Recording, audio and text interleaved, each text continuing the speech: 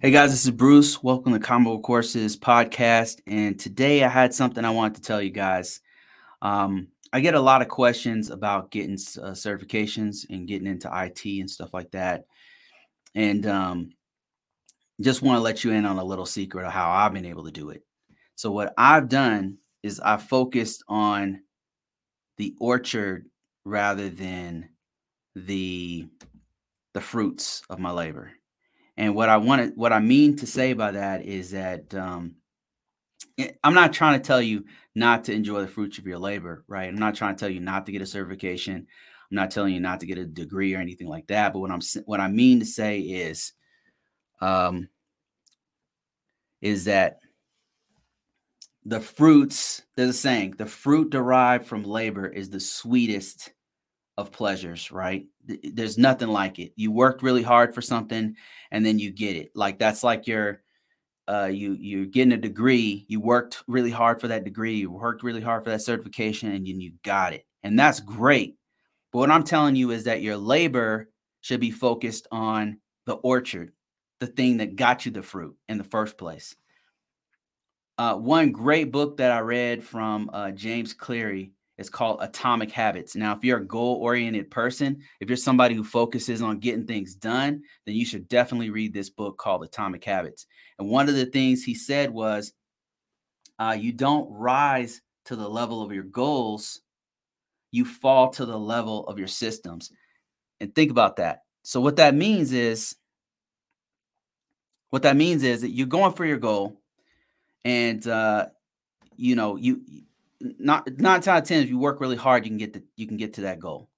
But sometimes you're not motivated, you had a bad day, you forget about it. Like think about all the times that you start a goal in the beginning of the year, and you're like, okay, I'm New Year's resolution, I'm going to lose X amount of pounds, I'm going to do X, Y, and Z, right? And then you focus on that thing, on that goal, and then you kind of like after 3 months, 2 months, you're like you forget all about it because something else, life happens.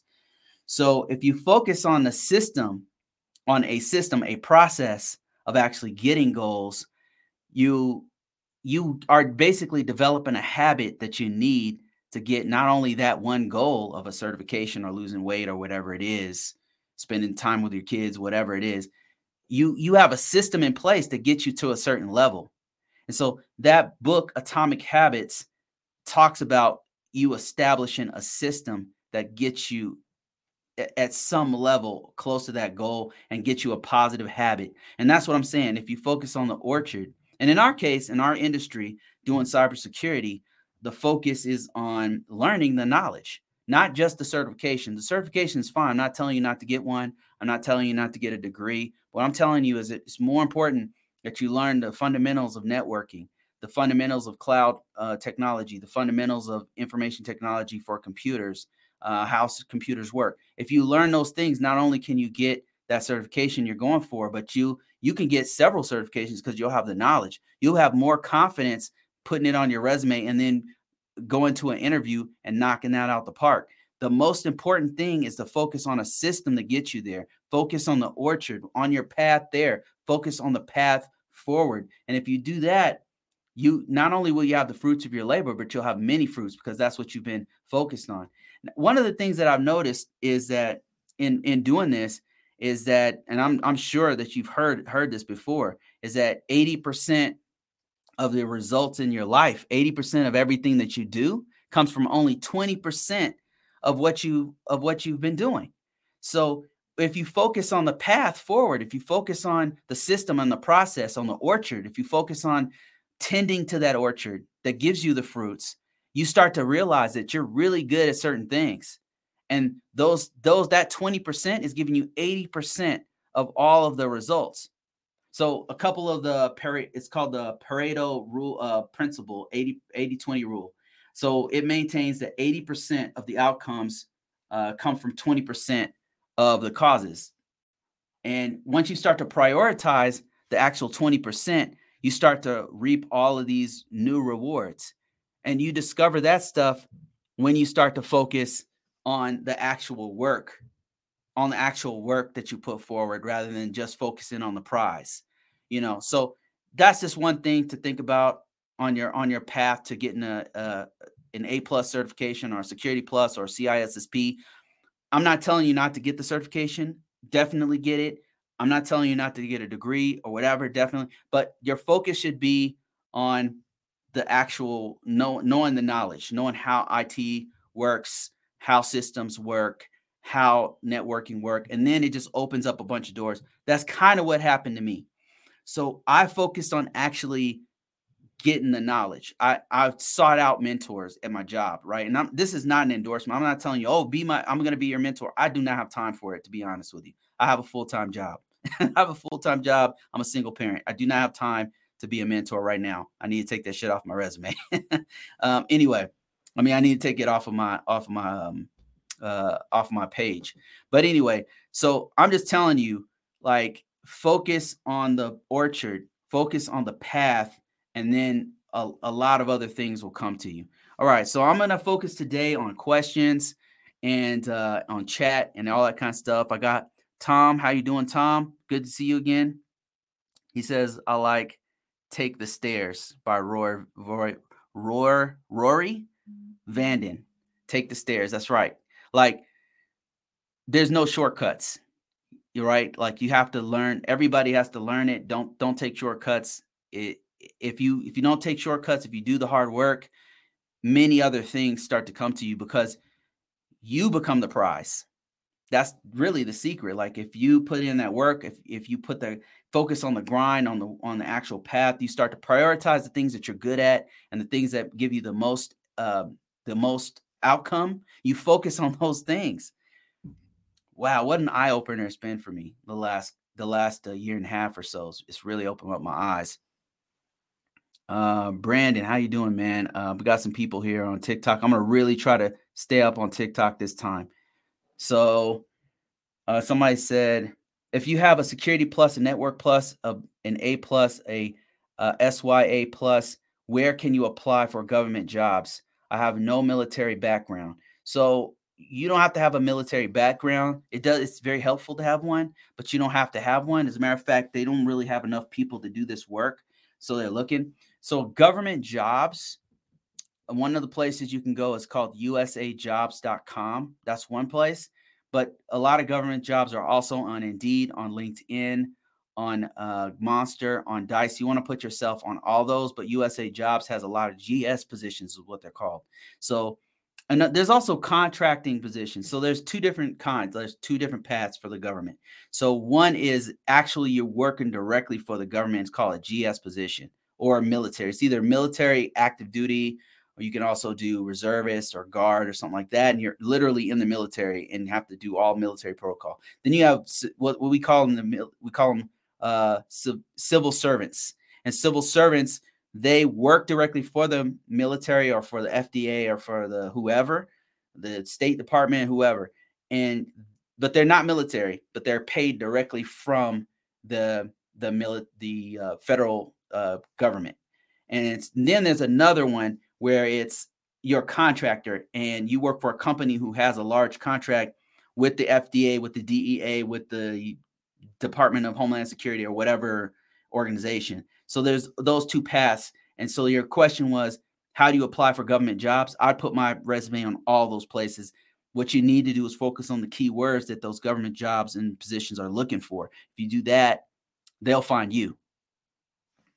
Brandon says, you can apply anywhere. Do you have you can apply anywhere. Do you have a resume? Do you have an experience? Yeah, Brandon's got it right. That's exactly what I'm talking about. You can apply anywhere. If you put your resume everywhere, they will find you.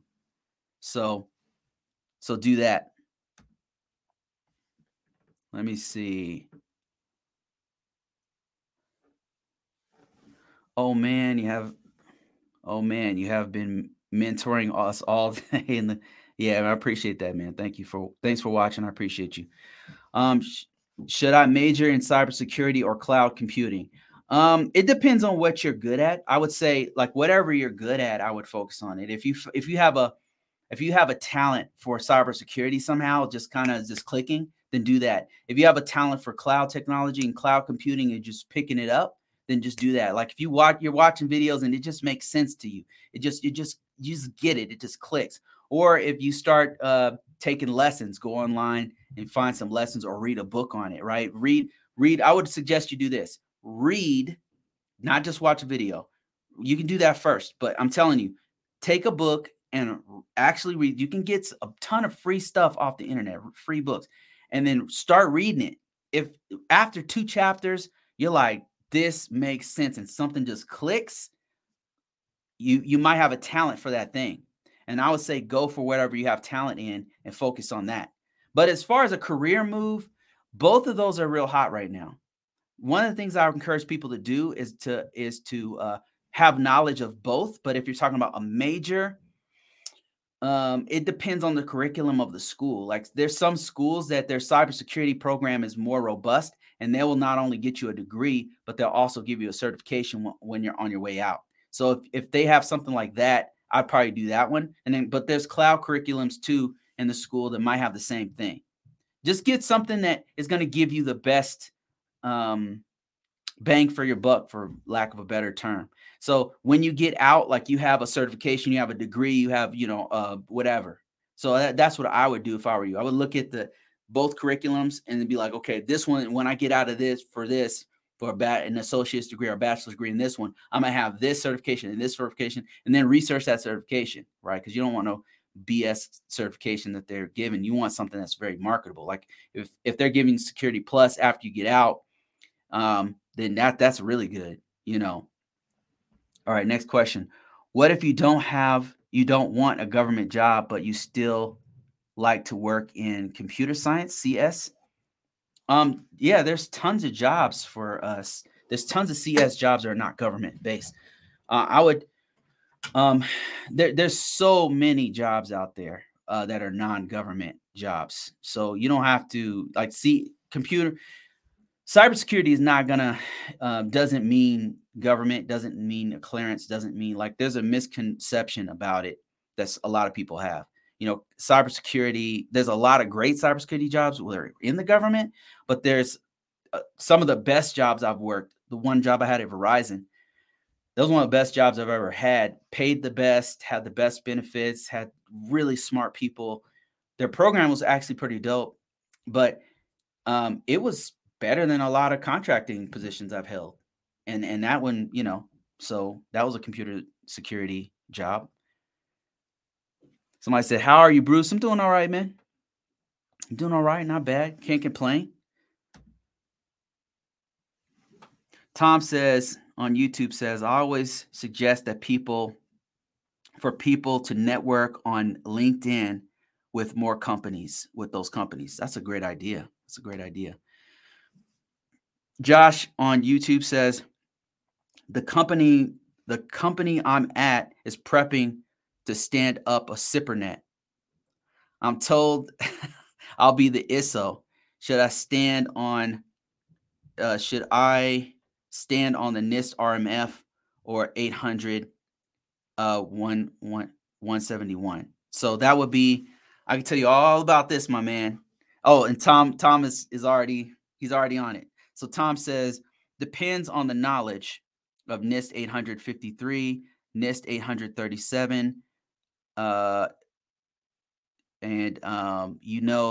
that's about DISA and DAA-PM. Yeah, Tom knows what he's talking about. So I would say if they're doing a SIPRnet, it's going to be NIST 837.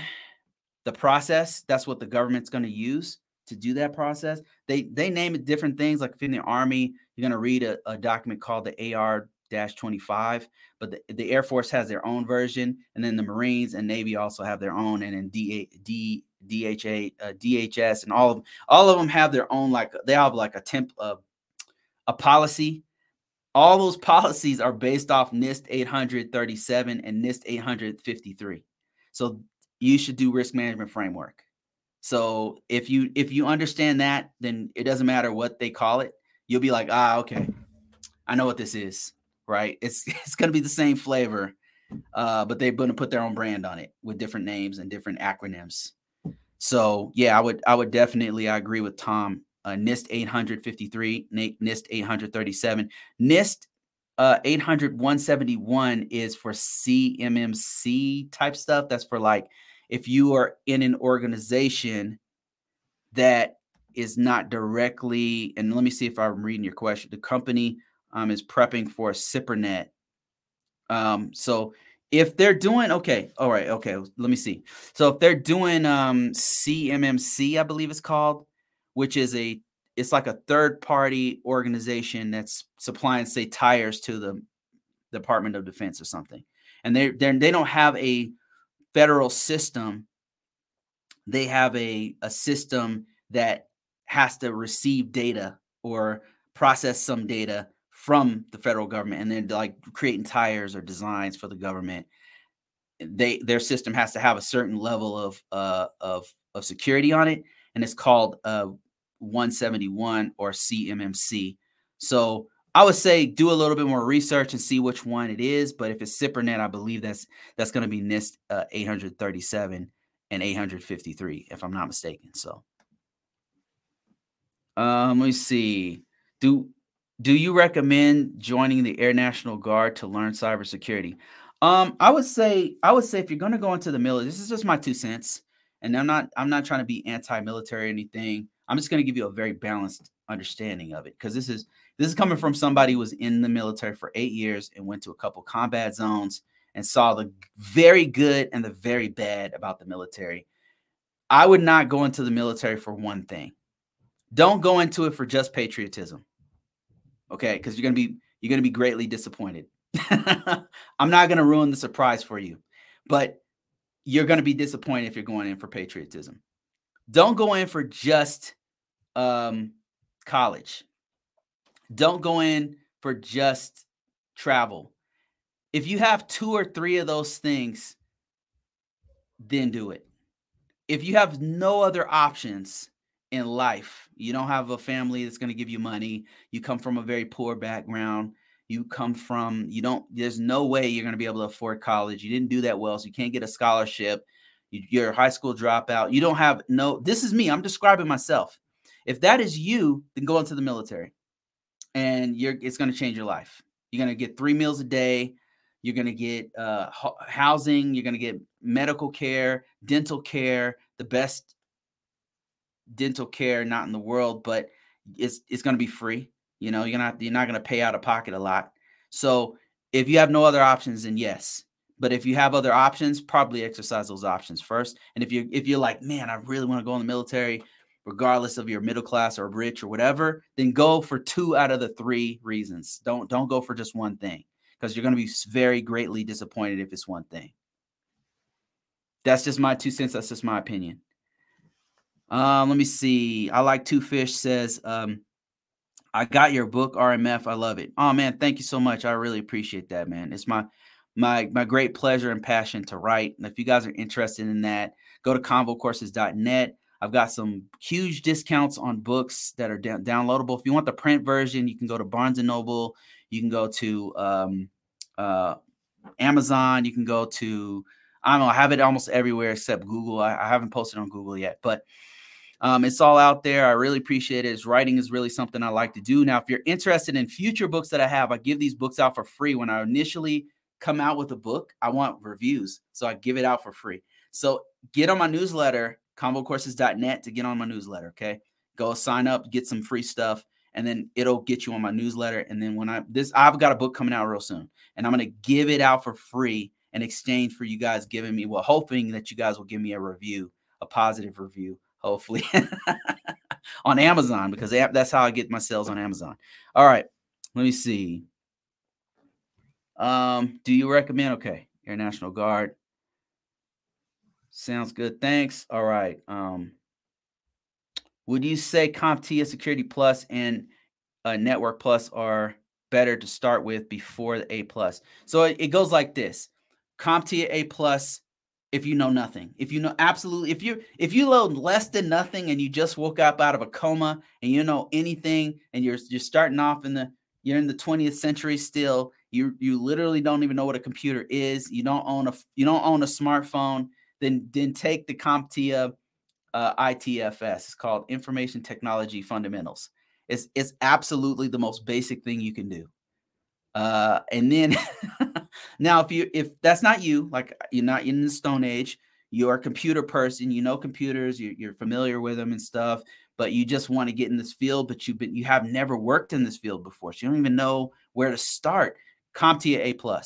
Now, if you're already in this field, or you happen to be a geek, you're a hardcore gamer, you built your own system, you are a programmer, you taught yourself to program, or you did a little bit in school, you just picked it up and you just know how to do it. Or maybe you have a couple years under your belt as a IT professional.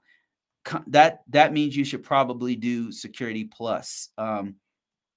And before Security Plus, if you're kind of in the middle, like you have some knowledge of IT, but you just really are just fresh at this, then it's going to be A+. It's like a spectrum. So it's going to go CompTIA ITFS if you really don't know anything.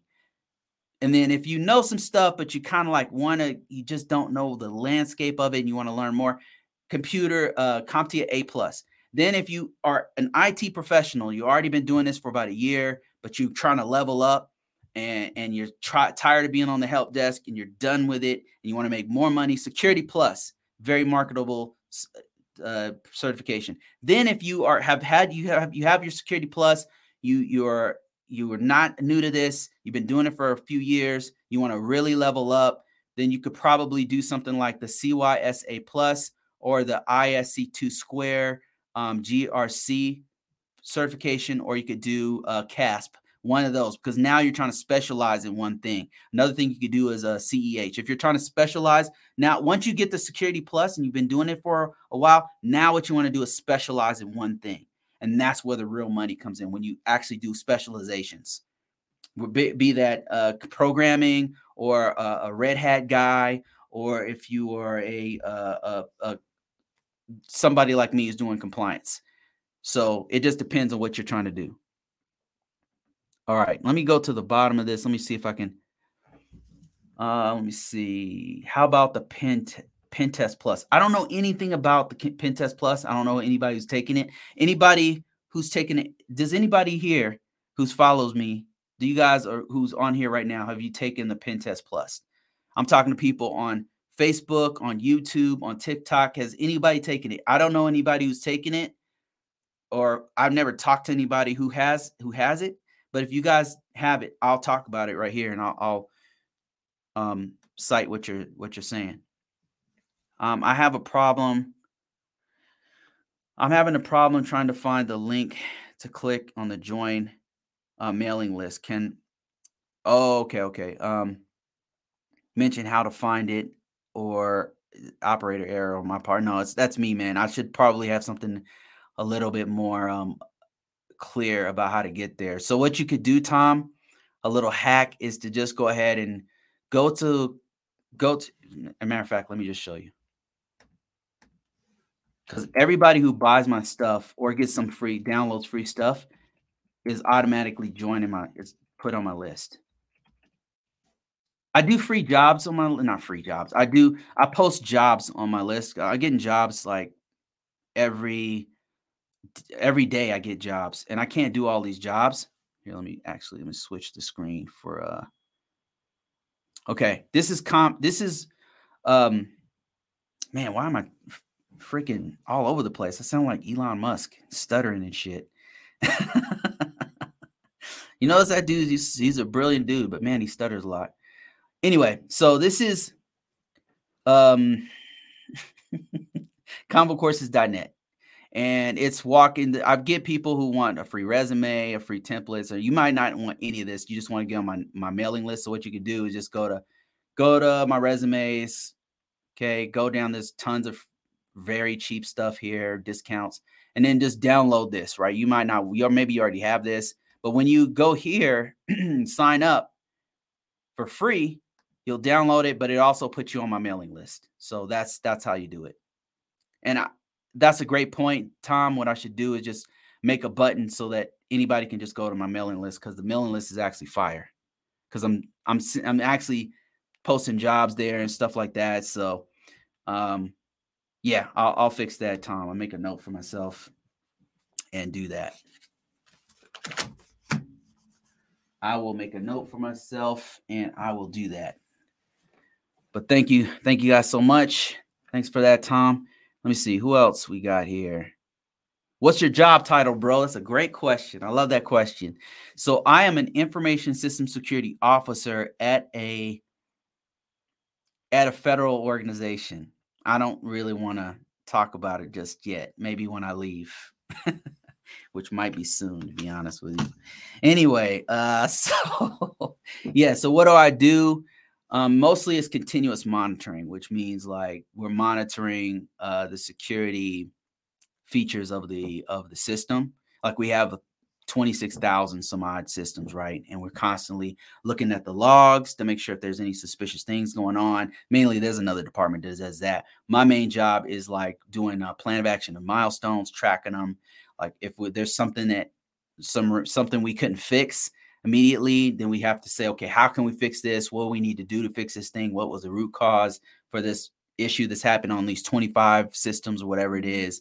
It's a whole bunch of stuff like that. It's a lot of meetings. It's like a lot of the only technical stuff I really have to know is I got to know a little bit of what do you call security information and event manager commands. I've got to know a little bit of Tenable.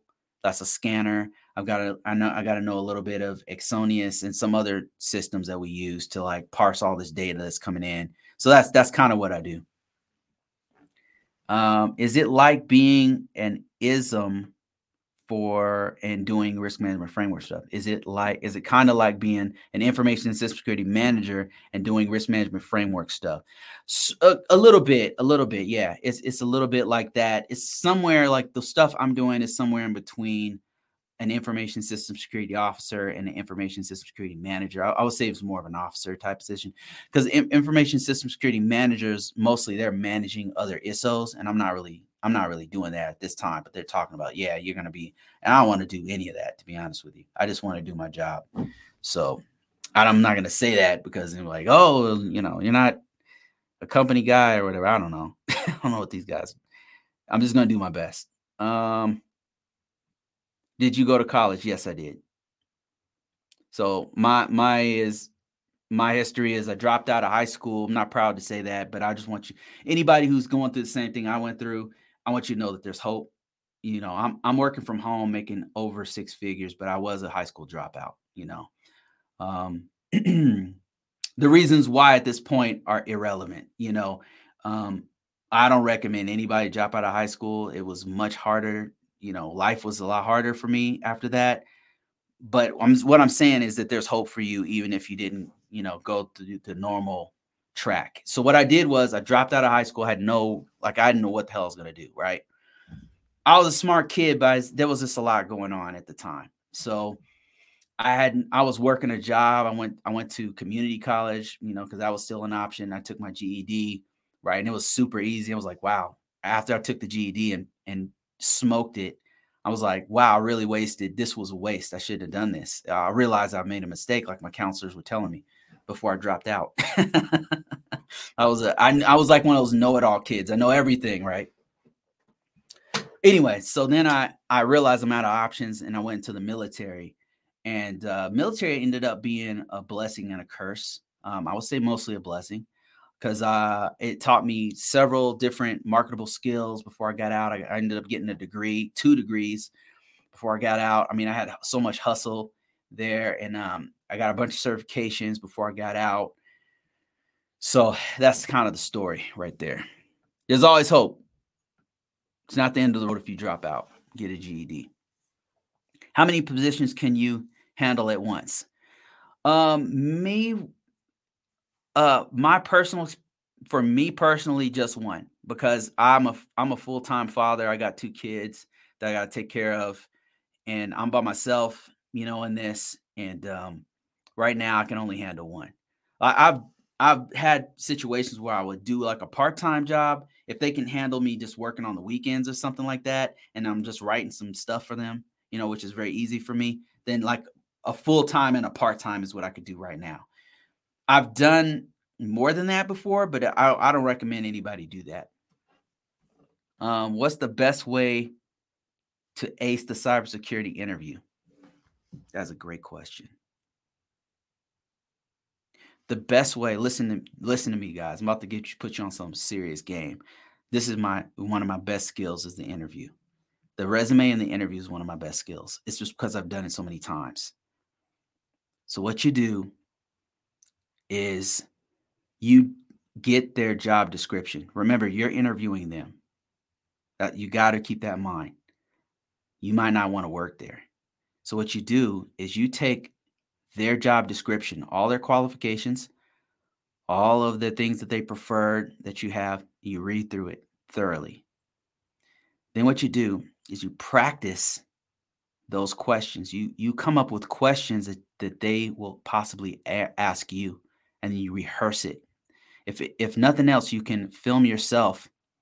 You can film yourself going through the questions, and then watch yourself. Watch how you speak as you're going through it.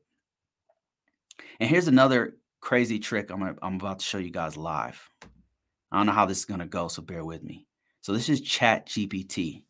Watch this. This is another little trick. This is Chat GPT. What you can do is do this. We can let's go to Indeed.com. And let's say that let's look for a job. Let's look for a cyber security job. Cybersecurity, did I spell that right? No, I didn't. Okay, cybersecurity job. Let's just look for any random job, right? They'll say it's data forensics. Watch this. So now I'm going to do is I'm going to take all their qualifications. Some of you guys already know what I'm about to do. Oh, no, this is not a good one because they're not explaining the job. We need somebody's going to explain the job. Here we go. So what basic qualifications? Look at this. Desired skills, qualifications. I'm going to take all of this and I'm going to copy it. Now I'm going to go to ChatGPT and I'm going to type in create an interview for me as a create an interview, act as a mid-level manager. Now we could also say a technical manager, a technical person. The questions should be based on the following. Now we're going to paste that job here. Now watch this. It's going to come up with questions it's going to ask us. So you could literally go through and rehearse based off of these questions right here. So the first question is, can you please confirm that you hold a DS 8570 baseline certification and specify which one? Is it Security Plus, a CEH, blah, blah, blah, that you possess? The next question, do you currently have an active security clearance? These are all stuff that's coming directly from, wow, crazy, right? So what you do next is you just rehearse these questions. This is how I've been able to ace. I've been doing this before AI, obviously. Before this, it has more and more questions. Look at this. You can also do this with a resume, by the way. Times are changing. Somebody said that it's not going to be AI that takes your job. It's going to be somebody who knows how to use AI that takes your job. That's true. Learn AI. Learn it. This is not a fad. This is not going anywhere. This absolutely annihilates Google. So much so that Google's scrambling to catch up. Anyway, that's what you do. If you want, you practice the questions. It's still writing questions, by the way. So you practice the questions over and over again before the interview. Record yourself doing it, and so that you can get it down. It'll flow like water. I guarantee you, the stuff that's on your resume and the stuff that's in there, in your resume and the stuff that is in their job description is what they're going to ask you. So you just need to be like this. You practice it to the point where it's just flowing off the tongue, right? Just like it's like music. It feels like you're in a rhythm. You might be nervous, but you've got a rhythm that just comes right, it flows out of you because you've already rehearsed it several times. That's how you pass an interview. Any interview, by the way. Let me see. Did you make a decision about the resumes? I purchased a resume profile review. I'm in no rush. I have time. Yeah, I did get your resume. I will be looking at it. I'll start on it today, and I I've made a decision. I'm gonna do it. I need to tighten it up, right? So this is an opportunity for me to actually practice on this and get like a process that works for anybody who purchases it. Um, so yeah, so I don't want to talk too much about it because I get 100 people trying to get me to do their resume, and I don't have time for that right now. So I'm gonna. This is a great opportunity for me to work with you and see where we go from it. So far, my man Joe is already getting jobs. I'm blown away, man. I'm so excited for him. I'm so excited for what he's about to do because it's already working. And this is I know it works because this is what I've been doing for myself for years, and now wow. I'm blown away, man. I'm blown away. I mean, I shouldn't be. I've been doing this for years, so it obviously works. Um, what's your opinion on government contracting? Can you name some good non-political, no BS companies? So for me, Lynette, I don't get into politics at all. Like for me, it's just I feel like I feel like I'm a contractor. I'm coming in there to do somebody's drywall, fix somebody's pipes. I'm not there to play. I'll play their games, but I don't participate in any kind of political stuff whatsoever. As far as that being said, it doesn't matter what company I go to because I do not care what their leanings are. It could be far left or far right or somewhere in the middle. I don't care because I'm there to do a job and get a check. And I leave. I check everything at the door. I remember I talked to my mom so many times. She was so stressed out about all this racial stuff that's going on and all this political stuff in her environment. And I just told mom, I said, Mom, like, who gives a damn what these people think? Who cares? Like, these are not people that you're gonna live with. Like, you're just there to do a job. And she was like, but they said this and this happened. And I was like, Mom, I just told her, like, I really don't. Like, I told her some stuff that happened to me at the job. I'm like, I don't give a damn what these people think.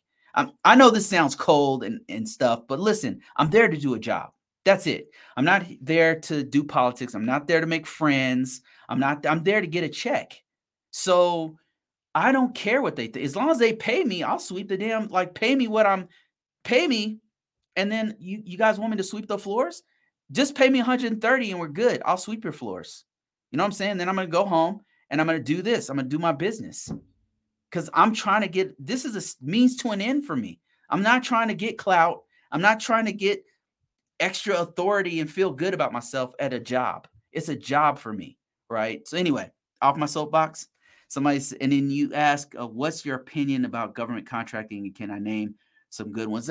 For me, they're all good. The opportunity is what I focus on. I don't focus on the brand name. I remember I was so excited to work for NASA.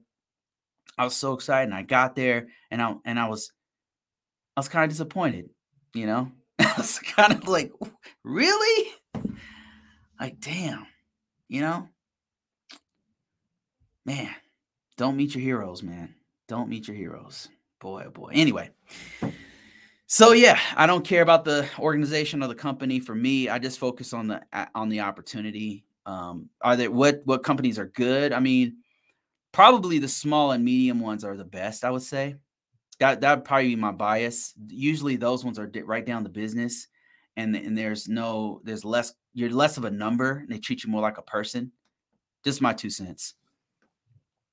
Can you get into cybersecurity coming from a help desk technician? Yes, absolutely. Let me show you how. So here's what you do right here. I'm telling you, this is how you do it right here. So what you want to do is you want to take your resume, and there's certain things they want to see. There's certain keywords and there's certain skill sets that they want to see. And so here's just one of the places that you can go to to get yourself to tighten up your resume. All right. So what I'm about to show you on the screen here is something called a CIS. This is just one of the places you can go to get this information. Actually, it's not a good copy. Ah, there's a better one. Okay, here we go. Let me switch the screen here real quick, if I can. So if you've done any of these things before, you got to put it on your resume. So let me give you an example. So if you've ever done turned on encryption, data protection, if you've ever turned on audit logs, you've got to put that on your resume. How many systems did you affect? What was your impact to the organization? If you've ever done data recovery, you've had the system went down, you had to restore a backup. That's also cybersecurity. And if you've ever had to teach somebody in the organization about phishing attacks, like you want to put that on your resume. Right there. Incident response. If you've ever had an incident where somebody clicked on something and then it blew up a system, and how did you guys respond? You want to put that. These are also keywords, by the way. If you put this stuff on your resume, this is the stuff employers are looking for when they're looking for cyber security people. And a lot of times people contact me and say, Bruce, I've been working for 5 years. I'm on a help desk. I'm not making enough money. Like, why am I stuck? And the reason why is because their resume.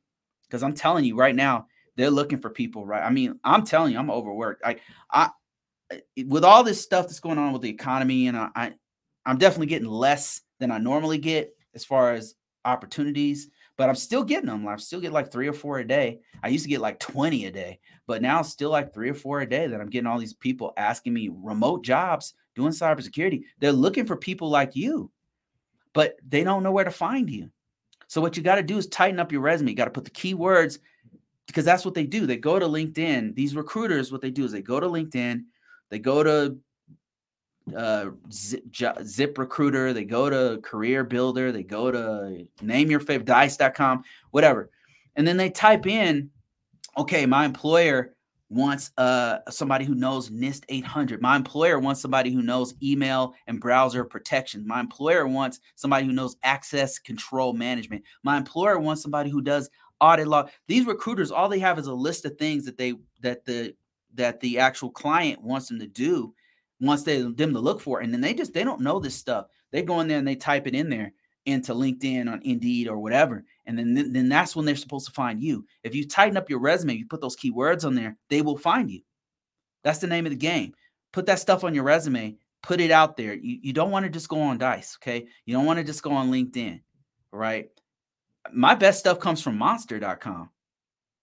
So yours might be different. Like when you put your resume, for whatever reason, the algorithm gods might favor your resume on ZipRecruiter. That's why I say you got to put it on multiple platforms. You got to put it on LinkedIn, on Dice, on all the top 20, I would say, all the top 20 places, especially if you're looking for a job. No, first thing you got to do is fix your resume. Now, if you don't know where to start or how to word it, you can download my resume for free. Go to convocourses.net, link in description, link in bio, convocourses.net, look for resumes.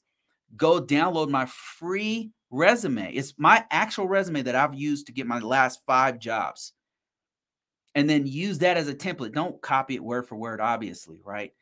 Just look at how I worded it. Look at my keywords. Look at how I put it together, because that shit works. And then what you want to do if you want more keywords, go to LinkedIn.com and then look for people. Go to LinkedIn, look for people that have a cybersecurity position. Search people. Don't search jobs, search people. Look for people who put their whole resume and look for the keywords there, right? You're on a hunt for keywords that you want to put in your resume. Now, if you don't have a CompTIA A plus or a CompTIA Security Plus, I should say, CompTIA Security Plus, you can say CompTIA Security Plus in progress. Put that on your resume because they're looking for security pluses. I hope that answers your question. Somebody said, I'm having trouble concentrating and studying for the Security Plus. Any tips? Take yourself about 30 minutes a day. Start with 30 minutes. You want to get to about an hour or 2 per day, but start with 30 minutes and turn off your phone. Get a book. And then turn off your phone. Don't watch videos. Just go through the book and then word for word, read it and then take notes on it. If it's going to feel like you're being tortured because it's going to be so boring. But what you want to do is get yourself in a rhythm to where you're doing. Now, everybody learns differently. So if you're an auditory learner, I guess let me back up. So first of all, how you learn. You need to know how you learn. Like for me, I'm a tactile learner. That means if I'm doing something, I learn it like it's like playing music. It's crazy. Like if I write it down, I pretty much have it. If it's a concept, I pretty much know it. Like it's not gonna leave my head. But if it some things I'm very, very weak on, you know. But you got to know your strengths and weaknesses. There's different types of learners. There's audio learners, there's visual learners, and then there's tactile or kinetic learners. People who learn by doing or writing or whatever. Whichever way that you learn the best, that's the place that should focus on. If you're one of those people, this is amazing to me, but people can just listen to a lecture and then they got it. To me, I'm like, damn, how do you do that? I can't do that. That's not how I process information. Learn your best way of learning, and then once you learn that, whether it's audio, visual, or kinetic, or writing, or whatever, tactile, focus on that one thing, but take an hour and a half, or start off with half an hour. Start off with half an hour, and then just do nothing else but study. Turn off your phone, put your phone in another room, turn on an alarm clock for 30 minutes, and do nothing but study that material. And then what you want to do is learn it to where you can explain it to your mom or your dad or somebody, an older person, a boomer who doesn't know technology. If you can explain it to them in a way that makes sense, right, then you understand it. If you can explain it to your peer, if you can explain it to another technical person, if you can explain it in your own words to someone else, then you got it. That's when you know you got it, because you can paraphrase it, and you've not only you more than understand it, you got it. Okay, I'm gonna go to YouTube, and okay, Tom says this was a good question. This was a good question for ChatGPT. Top 20 situational based questions for a large company. Oh man, that's a great prompt. So Tom on YouTube just gave us a great prompt that you could use for ChatGPT. So ChatGPT, you go there, and the prompt is top 20 situational based questions for a large company. And then it'll just shoot out a bunch of questions that you might get. And then another thing you can do is be specific. Like, let's say you want to work for Ernst & Young, or you want to work for Google, or not a good idea right now. But if you want to work for the federal government, what's the top 20 questions for? You can be very specific. The more specific you are with ChatGPT, the better response it gives you. Okay, another one from YouTube. Somebody said, I see a lot of my peers working nights and weekends. Is this normal behavior in this field?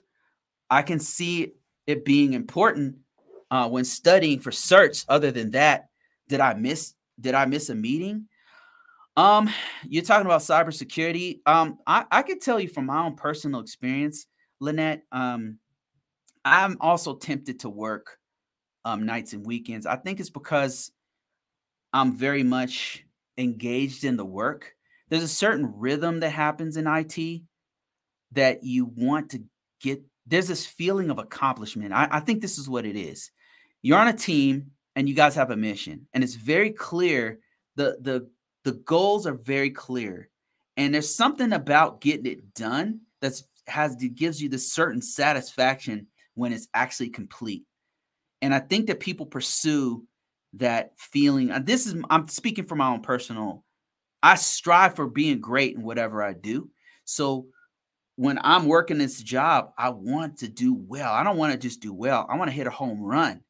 And sometimes in the situation we're in right now, in cybersecurity in particular, I could speak on, we don't have enough people to do the work. The only way for me to hit a home run, the only way for me to get that dopamine hit, like somebody said, is for me to work extra hours. I know what it takes. So I need to either work extra hours or the weekends. And I don't really recommend this, because the organization should really hire more people. They should really hire more. So if for us to work extra hours, it's not good, because basically it's telling them, hey, we don't need extra people. We got Bruce here. He's going to work 96 hours a week. So why do we need to hire more people? No, they need to hire more people to do that work. So it's not a good practice, but what happens is I strive to be great. So I have to force myself not to work nights and weekends, because I know what it takes to get the job done. But an 8-hour shift is not going to do it. Not for the place I'm working at now. It's not going to do it. They need to hire more people. It's either that or I work a shift and a half, and then I can knock more stuff out and I can get it done. That's what's happening with it. It's purely willpower, and people need to stop doing it, to be honest with you, so they can hire more people. Let me see. I'll be in the Air Force cybersecurity soon. Oh man, congrats, man. That's a great path for you. It's a great path. Cybersecurity in the military is how I got in there, and the stuff you're going to learn there you can't learn in any other industry. I'll tell you this: there's not many industries that have the level of threats and the level of vulnerabilities and the level of the breadth of knowledge that they're able to give you, because it's a very large organization that's handling very important information. So you're going to be exposed to like real world stuff that not a lot of people get to see, from cybersecurity threat intelligence to massive vulnerabilities. Not to say that organizations don't have vulnerability. We all have. If you have Windows, you have the same vulnerabilities. But if you have 1,000 of them, like you have 1,000 Windows 8 systems, you know what I mean? Like now you got to figure out, how do we fix all this stuff? So that's great. You said security clearance. I'll be in the Air Force to cybersecurity soon. And oh yeah, and you also get a security clearance with some of those positions. Most people in the military have to have a security clearance. And then when you get out, you'll be very tempted to leave early. They'll give you an opportunity to leave like after 4 years, and you can either re-enlist and they're going to pay you just a gigantic bonus. At least that's what they did when I was in. But there'll be so much money on the outside, you'll be like,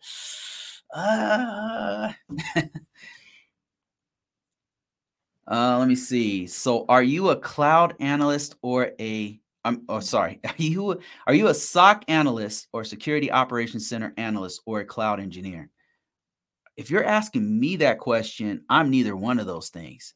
I've been a security an analyst before for a SOC. We call it a cybersecurity analyst. I've done that before, but right now I'm an information security officer. I do mostly GRC stuff. So I can't really speak on cloud technology. I've not done that field, but I don't know a lot about it, to be honest with you. But SOC analyst, I could tell you a lot about that one. I did that one for about a year and a half, nonstop. Let me see. Thanks for all the questions, guys. I really appreciate it. Let me see if I missed any questions here. I missed a few questions. So let me go back up in TikTok and answer some questions. And if you're watching this and you missed this live, I do these every Saturday, 1 p.m. Mountain Standard Time. I started doing these like daily, but on the daily ones, what I do is I'll answer just one question from comments. So if you have comments or whatever, it's great that you put them down below, and then I'll answer them like on a daily basis on these lives, on the daily lives.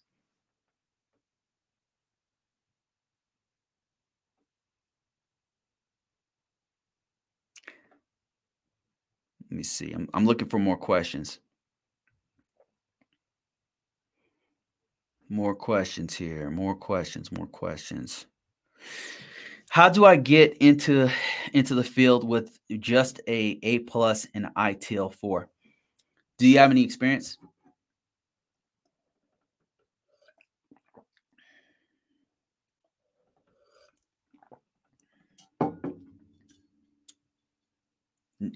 I do not. Okay. So what I would do, let me see if I can show you, give you a demonstration. Here's what I would do.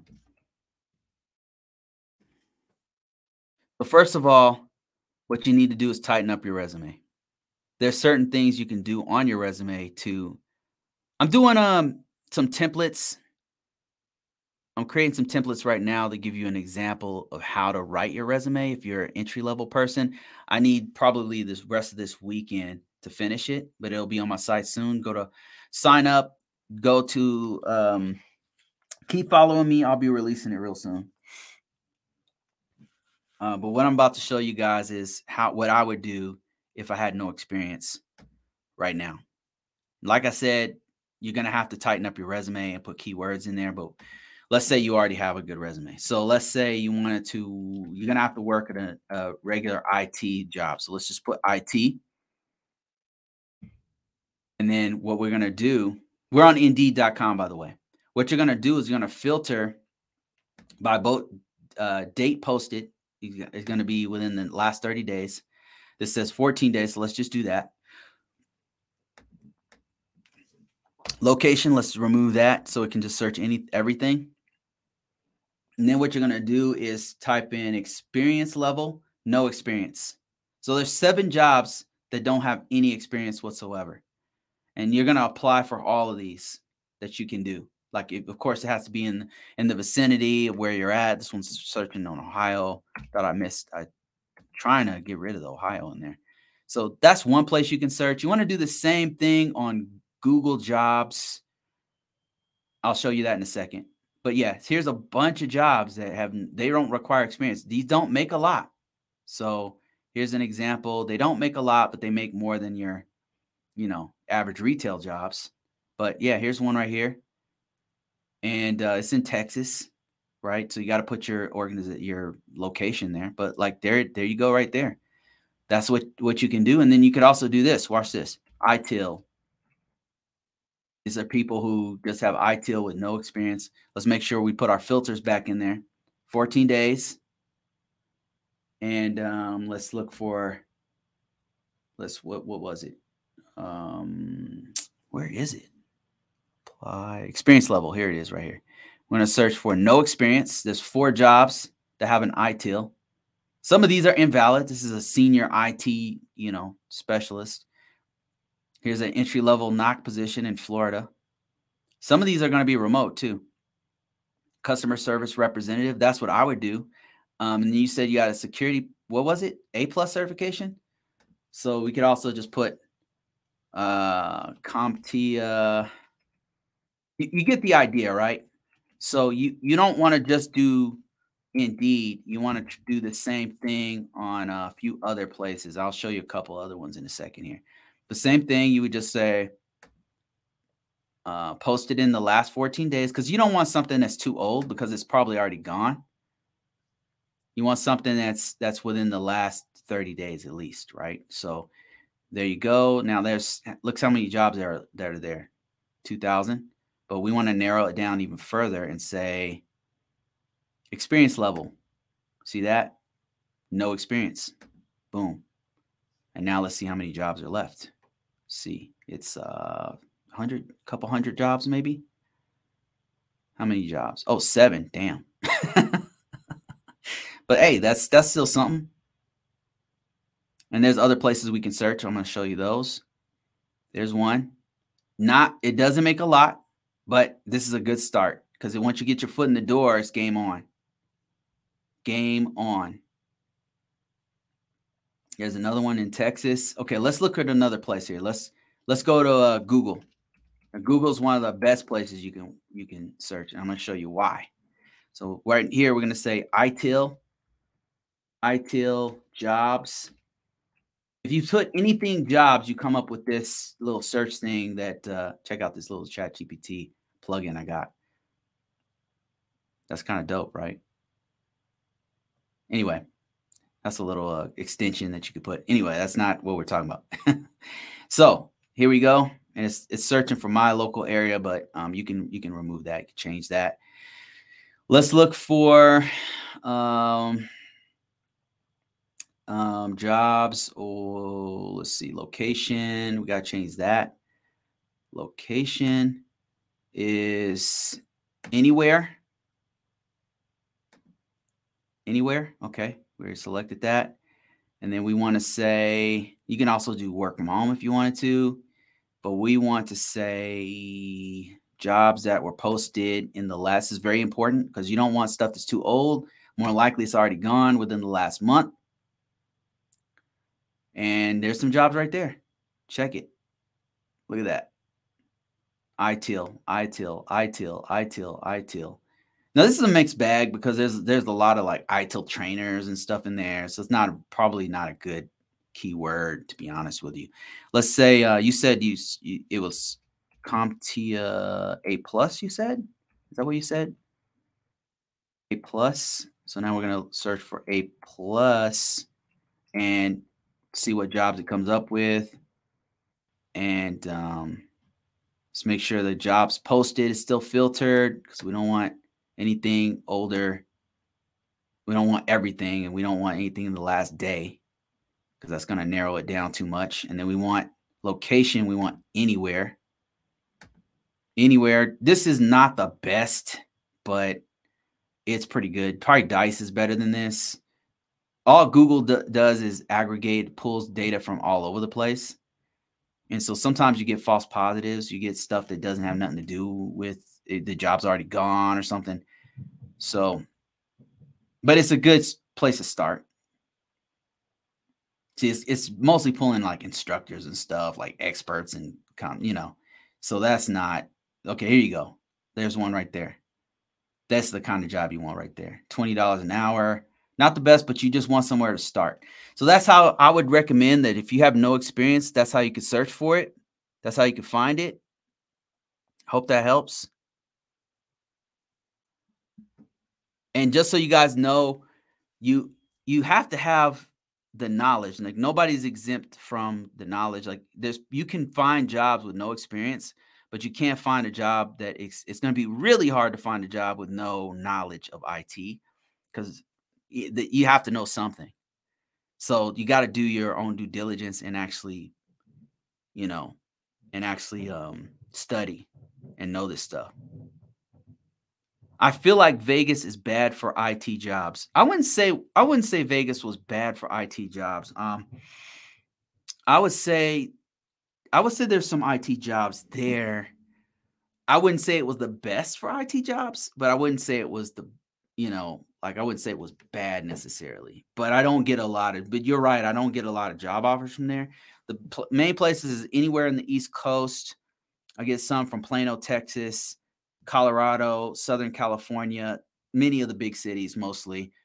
And then every now and then something from Vegas. But you don't have to choose something that's in your local area. You could choose a flex job, or a 100% remote work from home job, because they have them.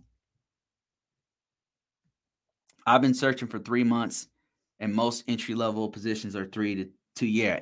Entry levels is kind of entry level doesn't mean no experience. It's different, right? So that's why you got to search specifically for jobs with no experience. So you got to search for jobs with no experience, not just entry level. That's the difference. And then this is the way you word it on your profile, not just your resume. So I tell people how to do the resume thing, but the resume these days is really about your profile on LinkedIn, on Dice, on Monster. But if you have your resume tightened up, you basically are summing up all the keywords that you need in order to entice people to come to you, to find you.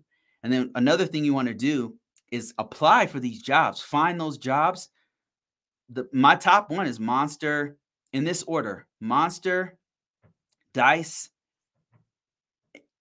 and then it's a toss up between LinkedIn and Career Builder that I've gotten most of my job opportunities and offers. But you got to put yourself out there everywhere. Like, if you're really searching, you want to put yourself everywhere, not just one place, and put as many keywords in there as possible. Somebody said, I want to pass the N Plus, the Security Plus. Do you have any recommendations on books or YouTube videos?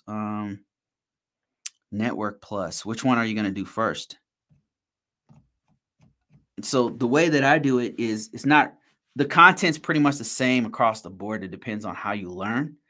I would use a combination of audio learning, visual learning, and of course books. Network Plus first. Okay. So what I would do, the way I've done it, is I'll take a book and just dissect it. I'll just get one book. You can get a $19 book from Barnes and Noble. Like, you could just, or just get a book off of Amazon, whatever. Then what I'll do is I'll go through it and take all the key points out, and I'll put it onto my own notes. And then once I'm done with that whole book and I've got all my notes in there, I study my notes. And then what I'll do, when I got a real good idea of the landscape of what parts, what things are on the N Plus or Network Plus or Security Plus, whatever, I know, because I've taken both those certifications, by the way. I've taken Security Plus twice because I had to pass the old one and the new one. So I used to teach Security Plus. I used to go around the country and teach it. So I know a little something about this topic. So Network Plus. So not a hard certification, not a hard certification. Anyway, so after you take your notes, you studied your notes. The last thing you want to do, and this is important, is go find a database of questions. Right? I'm not telling you to do brain dumps. All right. I wouldn't, I'm not telling you to do that. You got to know the knowledge. All right. So I'm not telling you to do that, but what you need to do is go to a database of questions. Like sometimes people have all these fake questions that kind of are in line with the domains of Network Plus or Security Plus, and then you'll just take like a database of like 2,000, 3,000 questions and go through them over and over and over again. And once you do that a few times, it'll just be like, somebody said exam topics is the place to go. I don't know nothing about that, but I'm just reading what I'm seeing here. It could be a porn site for all I know. Exam topics. I'll check that one out. Thank you. Thanks, Crypto. Appreciate that. Cyber threat intelligence is looking for people from all backgrounds. Oh, man, that's great. Can you tell us any more about this? Cyber threat intelligence is something I did in my last position. Man, I love that. It was so fun. So fun to do. Are you in cyber threat intelligence? I'm curious.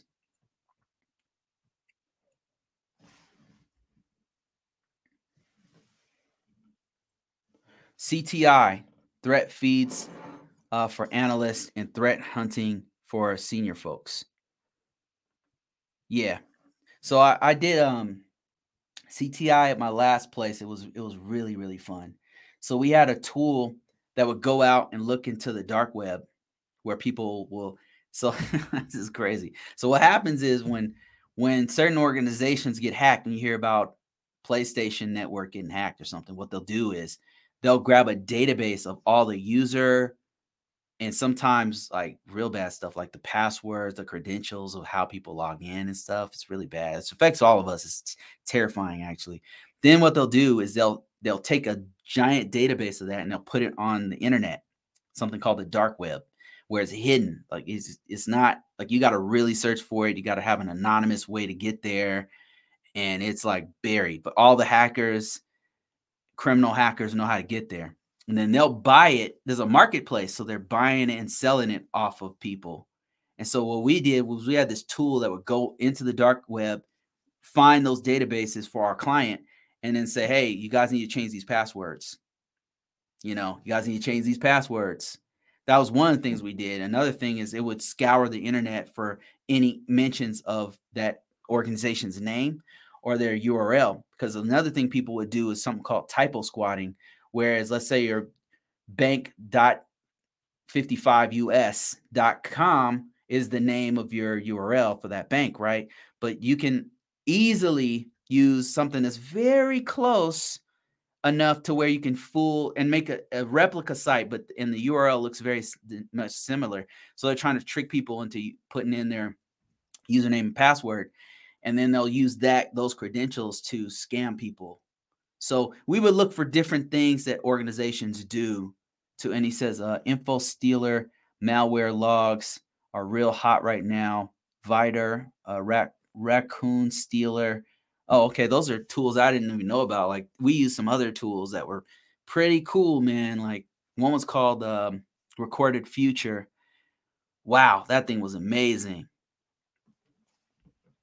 Those are called typo squatting domains. The exploit kits are automated on the threat actor side. Man, I like this dude. This is a CTI guy's on here. Man, that's awesome. Oh, you worked for Recorded Future. Wow. What did you think? I thought their material was really great. It was my first exposure to CTI, and I was blown away, man. I really liked it. I was like, wow, this is really, for a while I was like, man, I want to do this. I want to shift gears into this career field because it was just so intriguing. It was so great. And there's so many other things you can do to open source. There's a bunch of open source techniques you can use to find stuff. from an organization to protect them or whatever. And then what's really terrifying is when you start doing it on yourself. You take your real name and start looking for stuff. It's like, it's terrifying, man. It's terrifying. You worked for Recorded Future. It has seriously matured in the last year.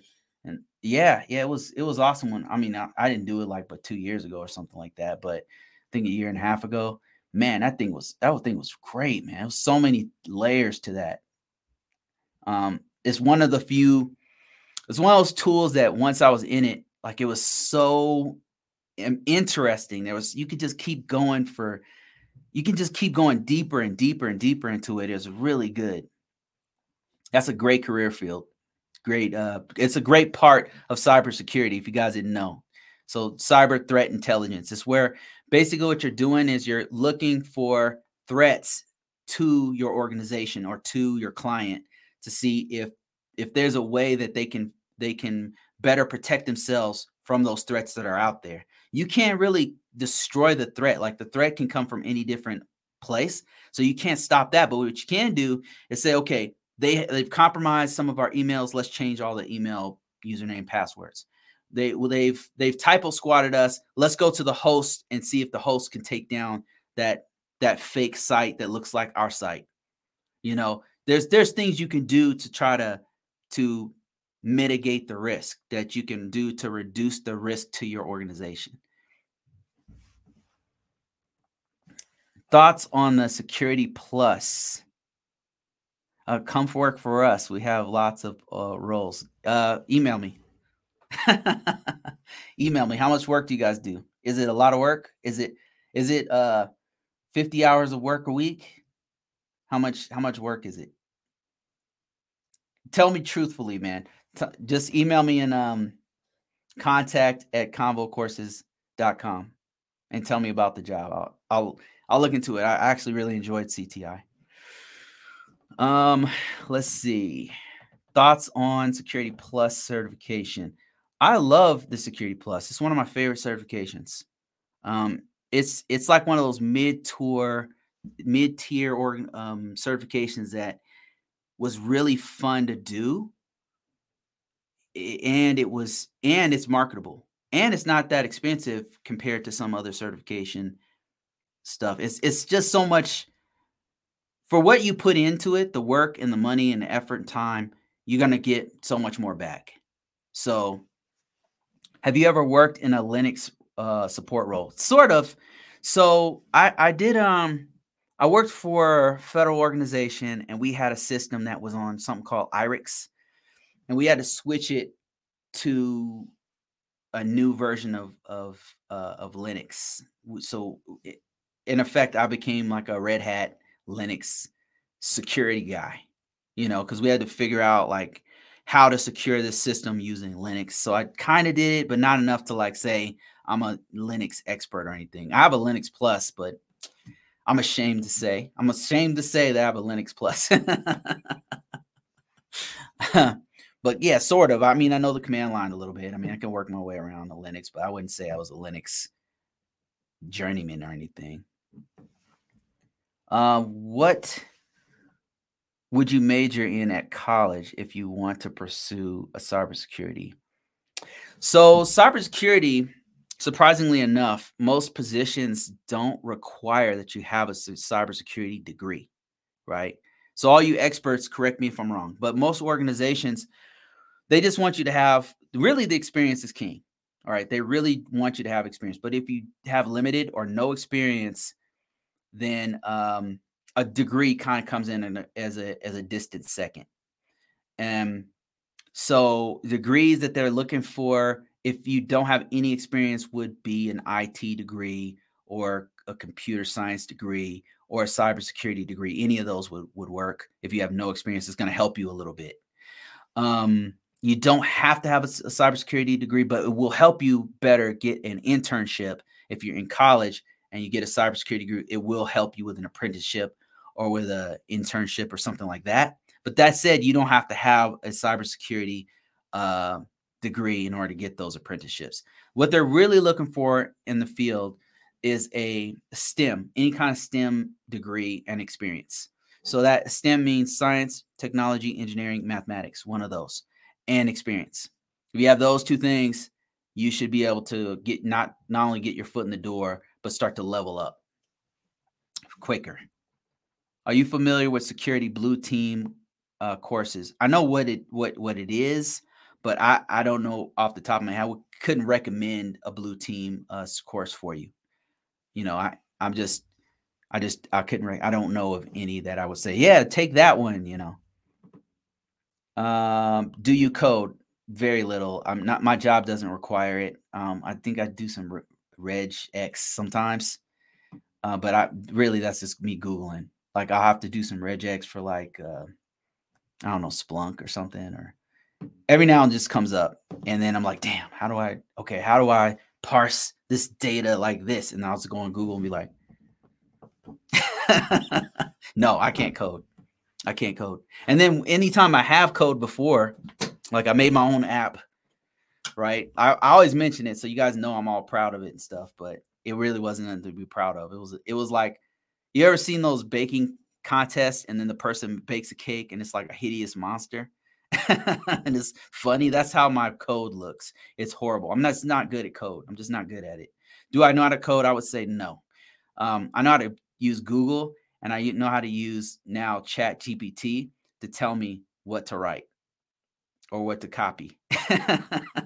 Even when I quote unquote created my own code, all I did was I went to GitHub and I would say, okay, I need to know how to make the format for a phone that's this size. And then I'd go and Google it and be like, okay, so there's difference between this size, and this is how I put the code in Swift. And then I'm basically just hacking my way through some stuff. And then at the end, I have this monster that barely works and looks ugly.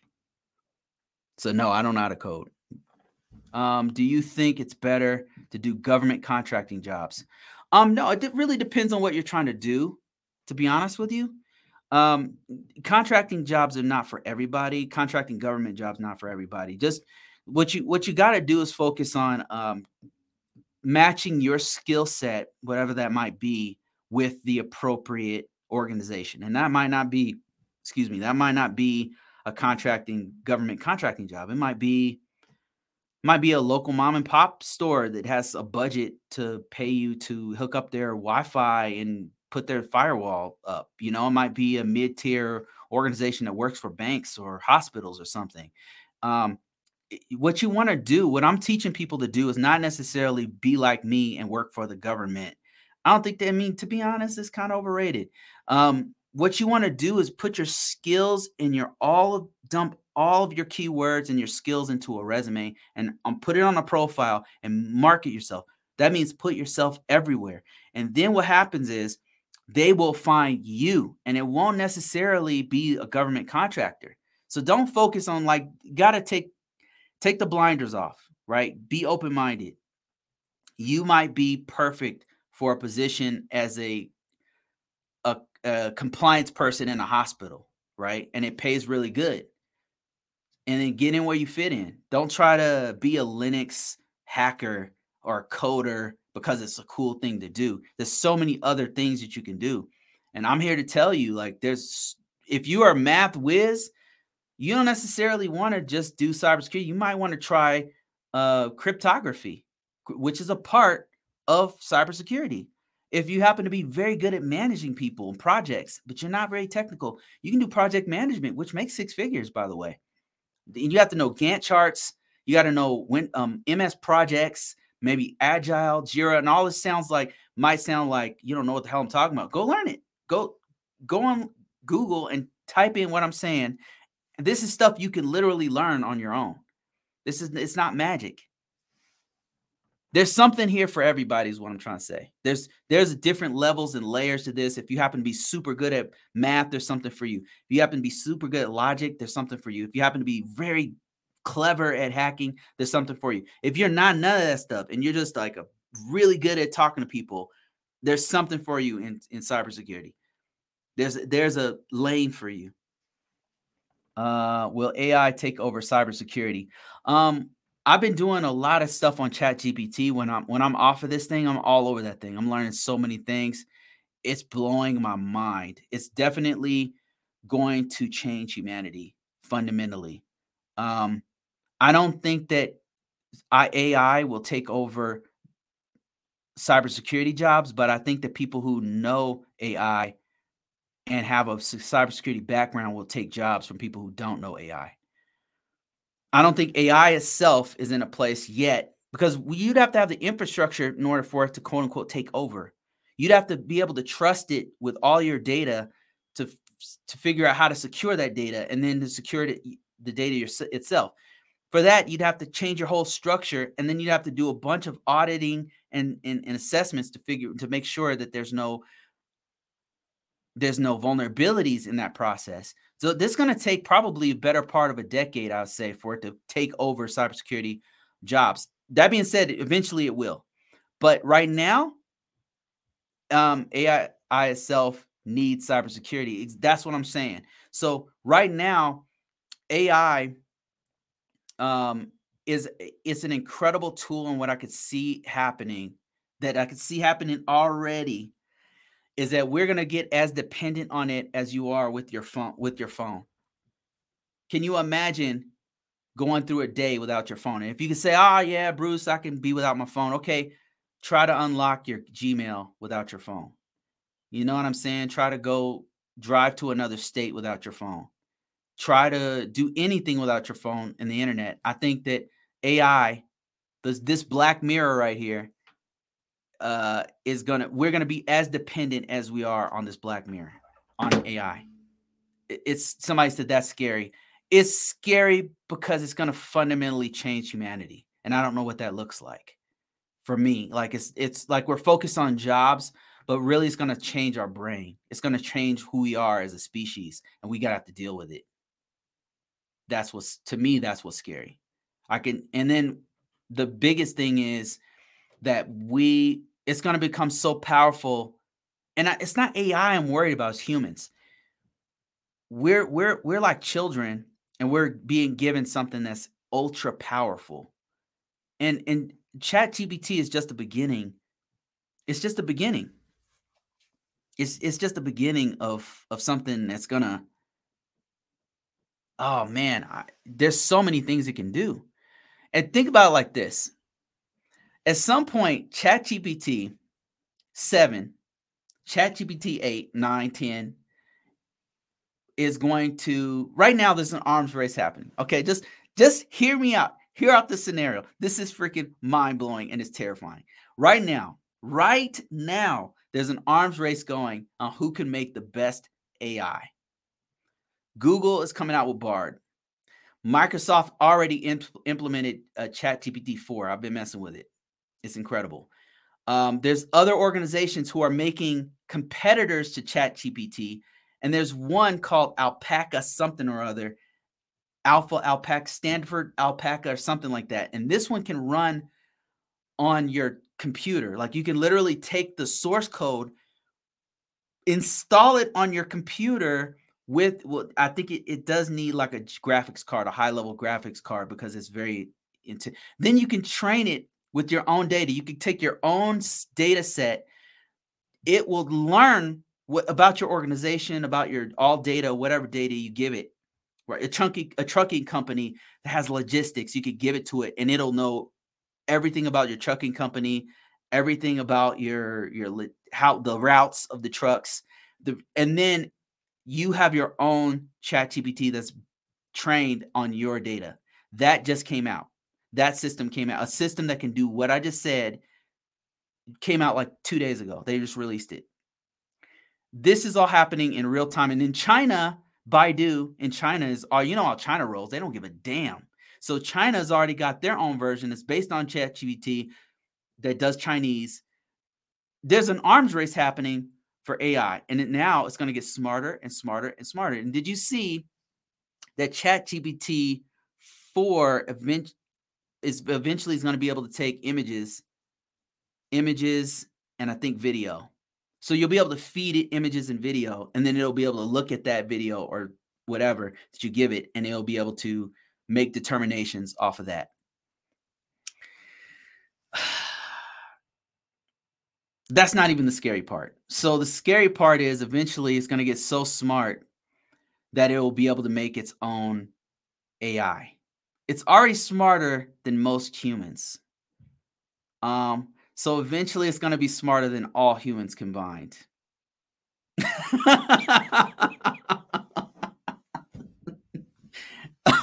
That's happening. That part hasn't happened yet, but it will. So it's eventually going to be smart. Imagine if an AI, you said you took us AI that's smarter than most humans, right? And you said, okay, AI, I want you to create I want you to create an AI that's smarter than you. And then that AI is so much smarter than us that we don't understand it. And that AI might be more, well, it'll have more computing power. It might be more conscious than us.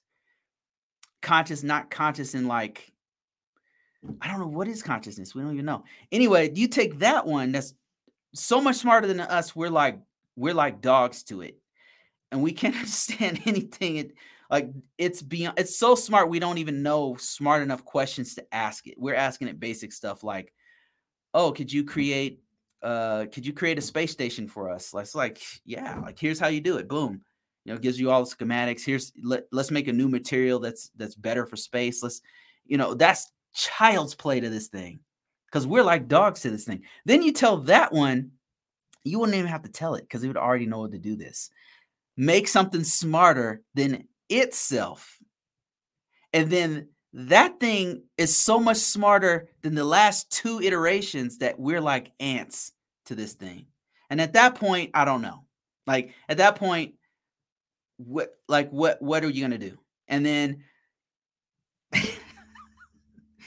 it's called the singularity, the technical singularity. I read this book from Ray Kurzweil called the Singularity. Really good book, and it's talking about exactly what I'm talking about. And the singularity is a concept in mathematics and in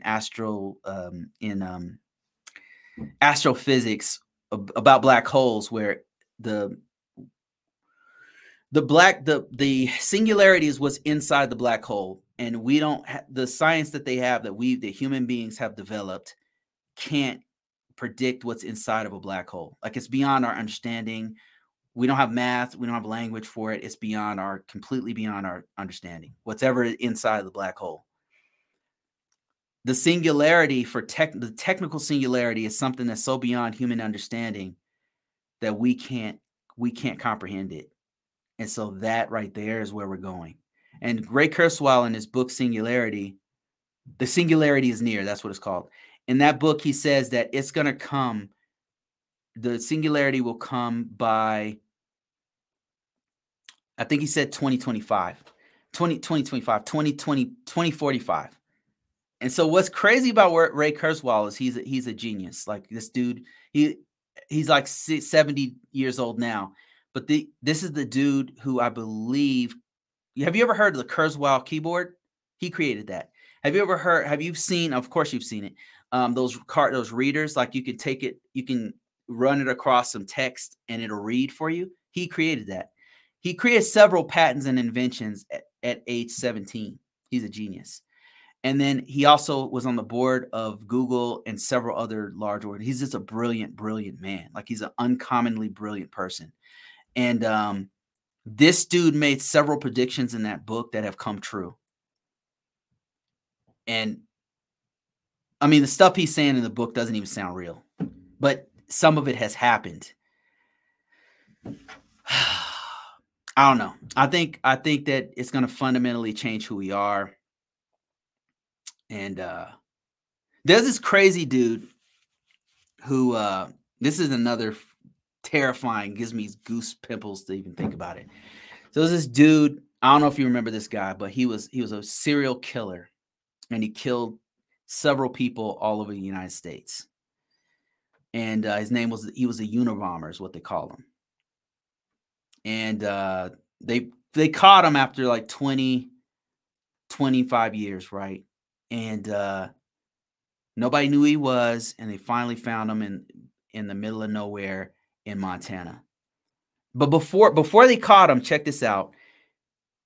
He was bombing so that the newspapers would publish a paper he wrote, and it was about technology taking over humanity, right? And it sounds crazy, right? Like this dude's killing people so that people can read his paper. Uh, no, somebody said, "What's the name of that book?" This is gonna blow your mind. So it's called some kind of manifesto he put out. So it was published in the San Francisco Chronicles. So the dude's name was Ted Kaczynski. Turns out the guy was he's a mathematical genius that taught at either Stanford or Berkeley or both. And he while he was teaching, he kind of lost it, and he came up with this thesis that humanity has to stop using technology. And it kind of drove him crazy. They called him the Unabomber because he would bomb universities, airports, and something else. He would bomb the infrastructure, and all he was trying to do is get not all he was trying to do. I'm not sympathizing with this freaking crazy bastard. But what I'm saying is, oh, man, it's terrifying. So the stuff that he says in the books, basically humanity is too dependent on technology, and eventually technology will take over humanity. That's what he's saying in the manifesto. But some of it's kind of off the rails. Like a lot, like you read it and it's like, whoa, what the hell is he talking about? Anyway, so yeah, that's another one. Ted Kaczynski. Look that guy up. The name was the name of the Singularity book. Oh, it's by a man named Ray Kurzweil. Ray Kurzweil, and the name is "The Singularity is Near." That's the name of the book. Great book. Very interesting read. He has a very positive look on AI. It's just alarming how the amount of transformation that's about to happen in our lifetime that we're witnessing right now is going to drive up some people crazy. I think there'll be more Ted Kaczynskis because they're going to see. I don't think humanity is ready for the level of change. Our brains can't comprehend that kind of change. And he has a concept in there called a law of accelerating returns. And what he means is that technology is not going in a straight line up like this. It's going to go like this. It's going to go exponential straight up. So right now we're in the little curve right before we're about to go somewhere else. Like humanity's about to change fundamentally, and people are not ready for this.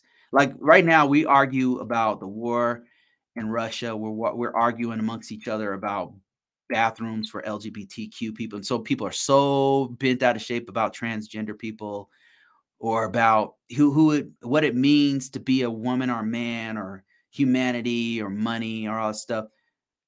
The stuff that's about to happen, people that are not ready for, and it's going to be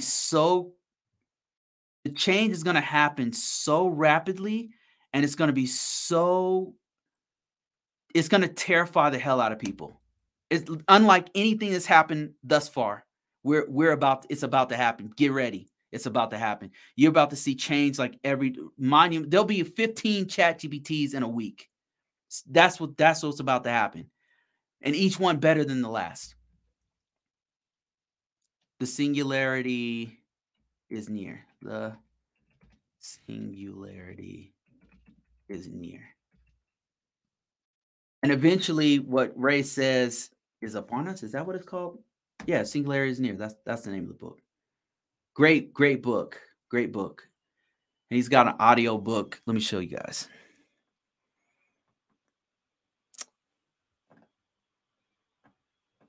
I tried to read another book he wrote about him creation of AI, but it was man, I couldn't understand it. Yeah, here's the book right here. I couldn't understand it. His other book. It's called like How to Do an AI Brain or something. I don't know. I was like, what the hell am I reading? Yep, this is it. The Singularity is Near. Great book. He has another one called The Age of Spiritual Machines. And you can listen to it on here he is right here. Brilliant, brilliant man. Brilliant. Age of Spiritual Machines. That one's good. I don't think I read that one. I think I started reading this one, went straight to his other ones. How to Create a Mind. That's the one I read that I was like, what the hell? I couldn't understand it at all. Yeah, couldn't get through How to Create a Mind. But yeah, that's what's about to happen real soon. It's a terrifying time to be in, but it's also fascinating because we're about to see. The thing about AI is that it's going to allow people to make things that the normal humans could not have conceived of in 100 years. It's going to be able to do it in months. Yeah. Somebody said home labs. Take what you learn from studying Security Plus, set up and document what you did. How do you gain experience to show it? Just tell them that you're aware of concepts. Okay, somebody's answering all the questions for me because I went on an AI tangent. Somebody says, will a Security Plus be enough for a job? And then somebody said, no, Security Plus is not enough. I know I have it. What you need to start documenting projects, things you've done in home labs, anything related. Okay. So yeah, I would say, yeah, this person, Justin, has the right idea. Go to Hack the Box, document it. Okay. So how could you, if you just have a Security Plus, what can you do? So you projects work. You want to get experience. So if you are in school, volunteer with your school. That's one thing you can do. If you go to church, volunteer at your church to help them out with their Wi-Fi or something like that. If you go to any kind of volunteer work you can do, any kind of freelance work you can do doing cybersecurity, free or not, get that experience. Set up labs. A lab will help you to do things like download Qualys. Like if you download something like a Qualys or something like thanks for that gift, by the way. You download something like Qualys, which is a scanner, a vulnerability scanner, or you can also do a Tenable scanner, and you can do things like Wireshark. You can do like you basically use the tools, and then that way you'll be able to put that on your resume, right? You want as many keywords as you can, and then what you want to do is put all that stuff on your resume. The purpose is not the resume itself is not the purpose. The end goal is not the resume, right? That's just a means to an end. Then what you want to do is take all of your labs, all your experience, all your keywords, and put those on your profile on LinkedIn. Don't stop there. Completely fill out your LinkedIn as much as possible, okay? With as many keywords and skills and everything you can put on there. Then you want to do Dice, Monster, Indeed. You're getting the idea. Like I've been saying the same thing over and over again. That's what you need to put in on all. If you don't have a job, make it your job to find new security places and put it on there. As many places as possible. Then people will start to find you. And then what you want to do is actually apply. Be not only passive, but be active. Go and start applying for a bunch of jobs and putting them out there. Applying for those jobs. Now, if you don't have experience, like you're going to be starting off like making not that much money per hour, right? But that's the name of the game. You probably won't. It's going to be much, much harder for you to get a remote job. It's going to be difficult in the beginning. So Dice as in dice, yes, dice.com, common spelling, dice.com. And then that's one of the top sites that you can go to for technical jobs. I have a laptop with 8 gigabytes of RAM. 8 gigabytes of RAM. Yeah, you can do Hack the Box. Like Hack the Box doesn't require you to install anything. That's one thing you could do. But there's a bunch of cloud technology that you can do. Actually, with ChatGPT, you can actually emulate certain environments in ChatGPT to learn command line interface. It can virtualize the command line interface with Mac OS, Linux, Windows, CMD. It can do Palo Alto firewalls. It can it's ridiculous how much stuff it can do. So you can do that stuff and learn command line, and crack open a book if you're serious. How do you feel about CISA jobs? Do you mean the CISA certification, or do you mean say CISA.gov? How do you feel about CISA jobs? CISA jobs. .gov. Oh, okay. Um, well, a lot of the source material for the government comes from CISA.gov. So CISA is no joke. As far as the stuff that they put out, CISA.gov is the main source of like vulnerabilities, threat detection, news. I mean, like lots of federal organizations use it. Now, I've never worked directly for the CISA, but I've worked with them indirectly many times because a lot of times that we have to, you know, if you're working for the government, at some point you got to use their tools, their resources, and all that kind of stuff. So I'm actually looking at the site right now, by the way. Do they have jobs? Do you have a job? Did you get an offer from them or something? That's not a bad thing to put on your resume, I'll tell you that much.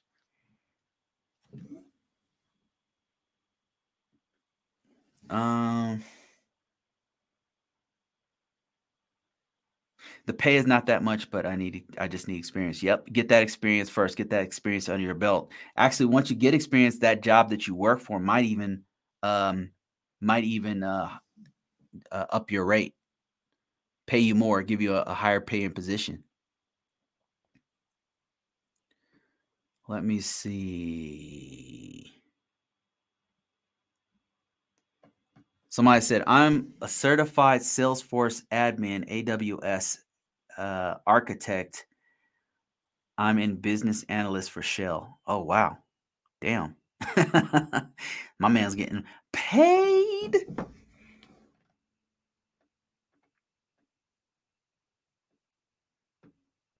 Let me see. Yeah, Salesforce AWS stuff. That's no joke right there, man. That is awesome. Um,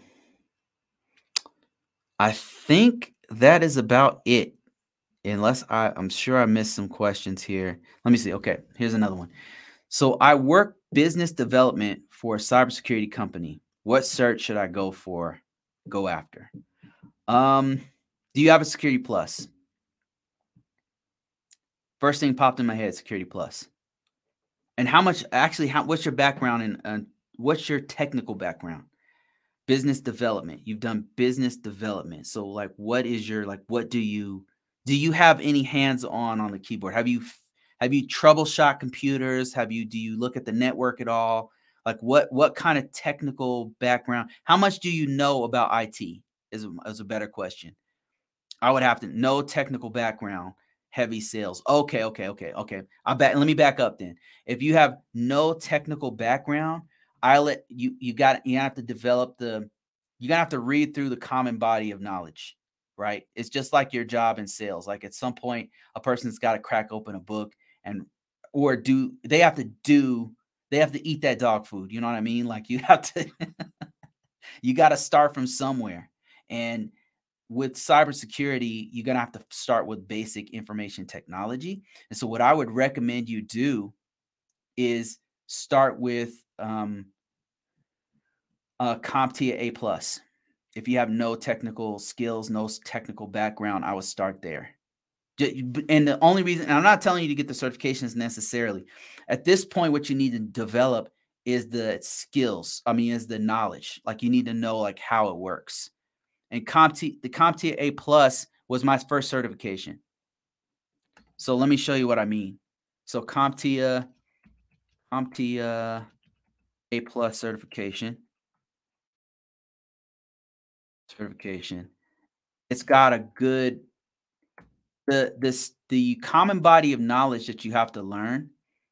Yeah, as somebody said it's you have to pass 2 different certifications. There's a hardware and there's a software, and somebody said Professor Messer is good on YouTube, and he also has a Udemy, and I would also recommend just buying a book and then dissecting the book. That's my best way of learning, so I'm a little bit biased, but it depends on how you learn. It says been in the industry for years, so I'm learning as I go.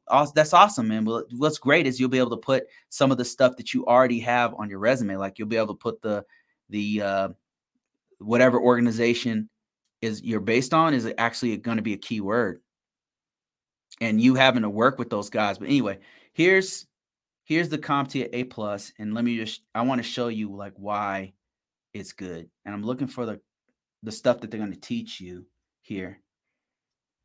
They're going to teach you about cloud stuff. Here it is right here.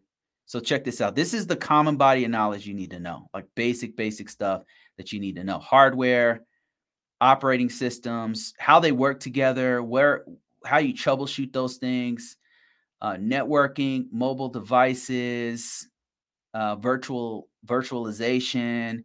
And this is broken up into 2 different certifications. One's a hardware one, and one's a software one. And the thing you want to walk away with is the actual knowledge of how these things work.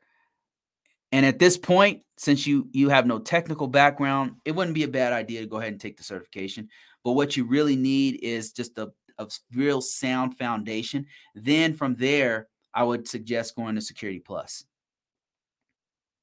Security Plus is one of the best entry-level certifications for security on the market. I would argue the best for now. You know, there's a couple other ones that are contenders, but right now, as of 2023, Security Plus is the best entry level certifications. So that's what I would recommend. Hope that helps you. Let me know if it works. Just got the A plus. I still have no idea what I'm doing. You got to get those labs in there. You got to get that muscle memory going. You know, after a while, you just start to understand what's going on. And another thing that I noticed is that IT and cybersecurity is such a broad field that what will happen is you'll just find a niche and you'll just get really smart at that one thing.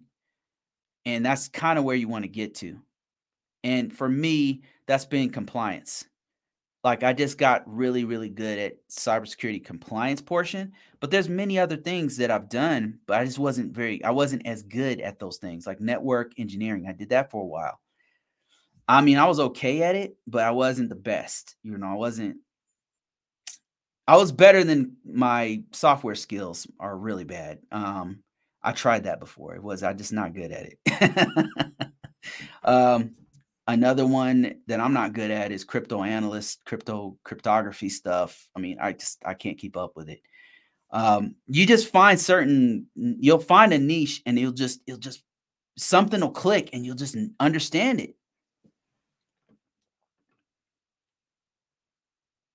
I just turned 18 and I'm going to Valencia College for an associate's degree in computer science for 2 years, for 2 years, then WGU. Awesome. That's awesome. The only thing I would say, like, my advice to you is as you're going through college, get experience. Because you notice, like, I don't know how long you've been on this live, but a lot of people are saying, "Oh, I got an A plus, but I can't get a job," or "Hey, I have this or that, I can't get a job."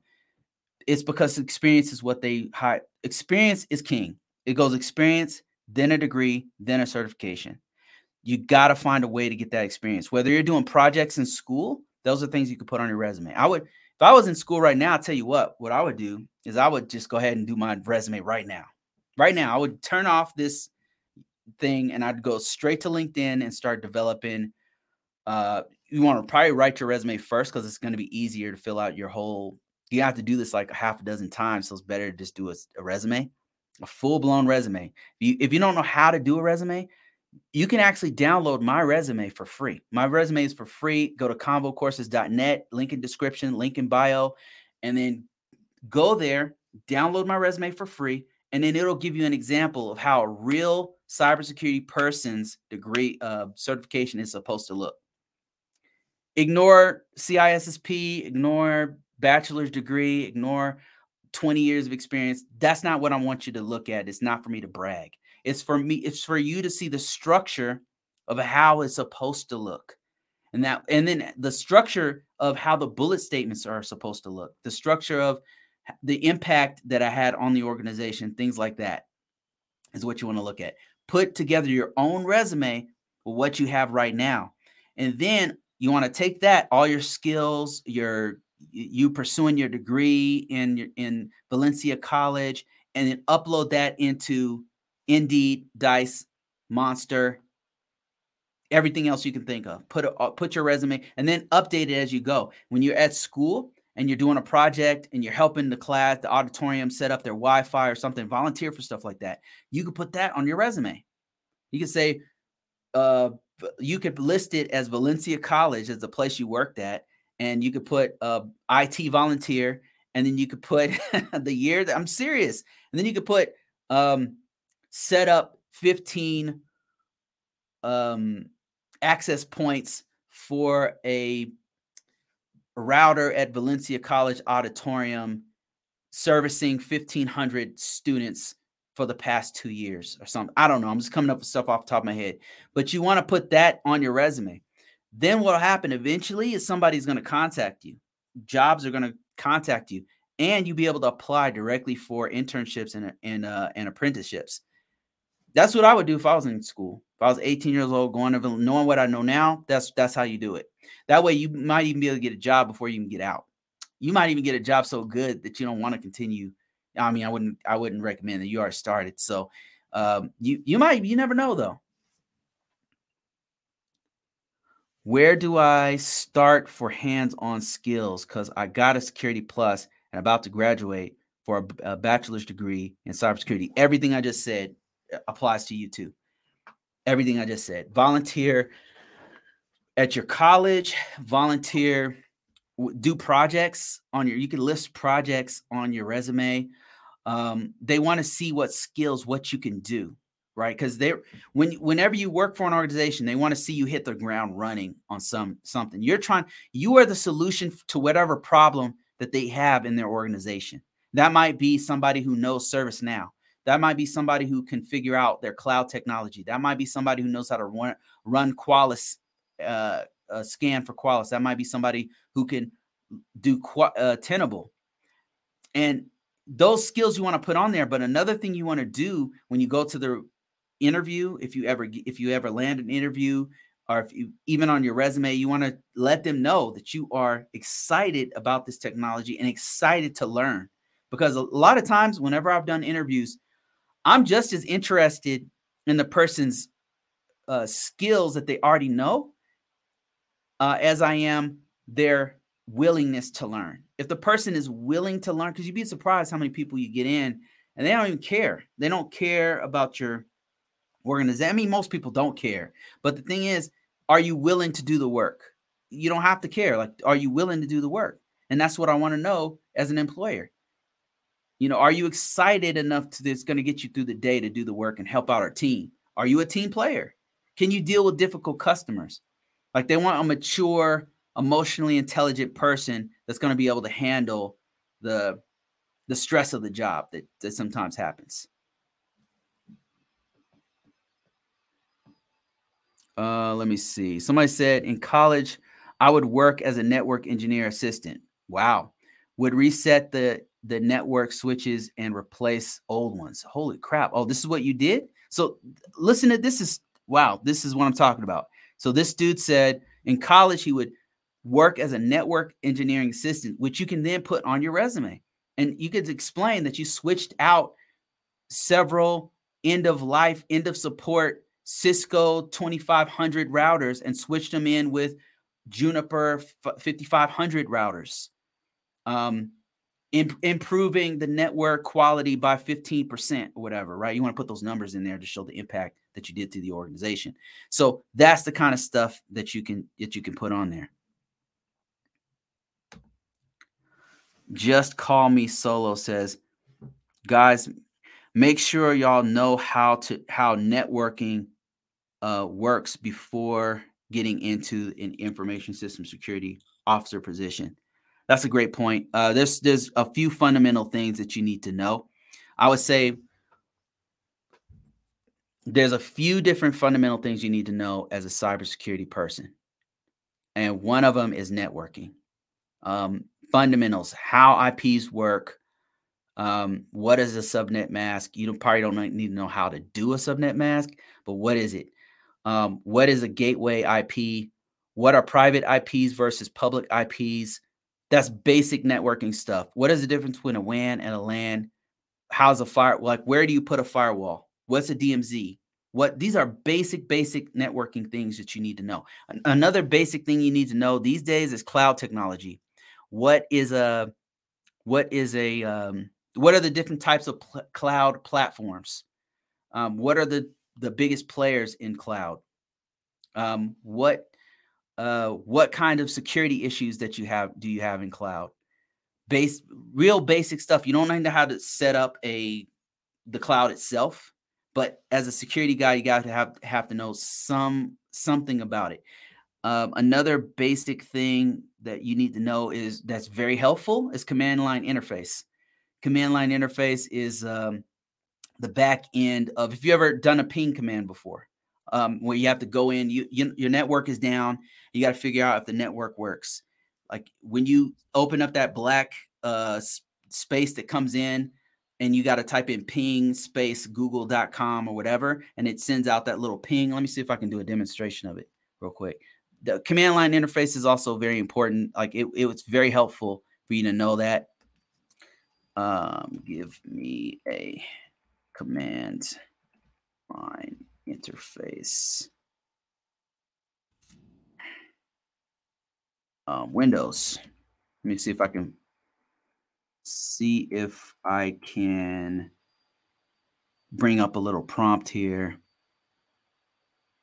Probably not. In google.com.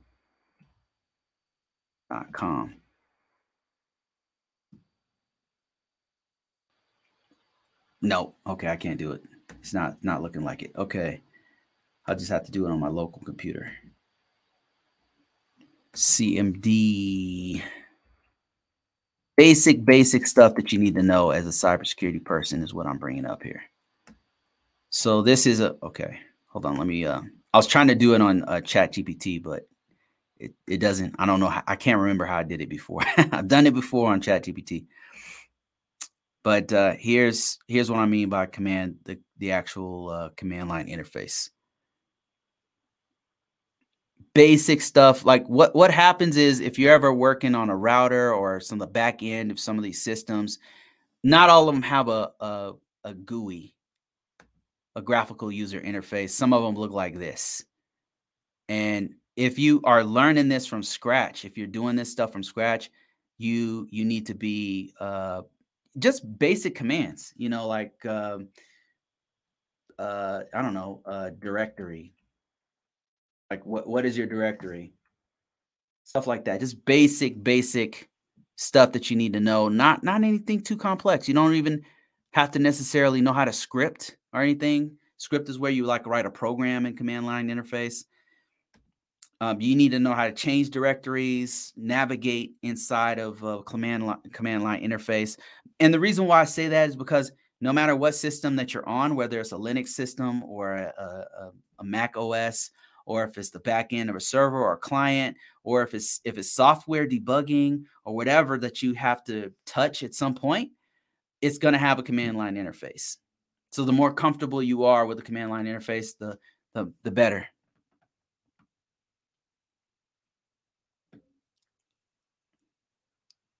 Yeah, you can use PowerShell, which is a scripting type thing.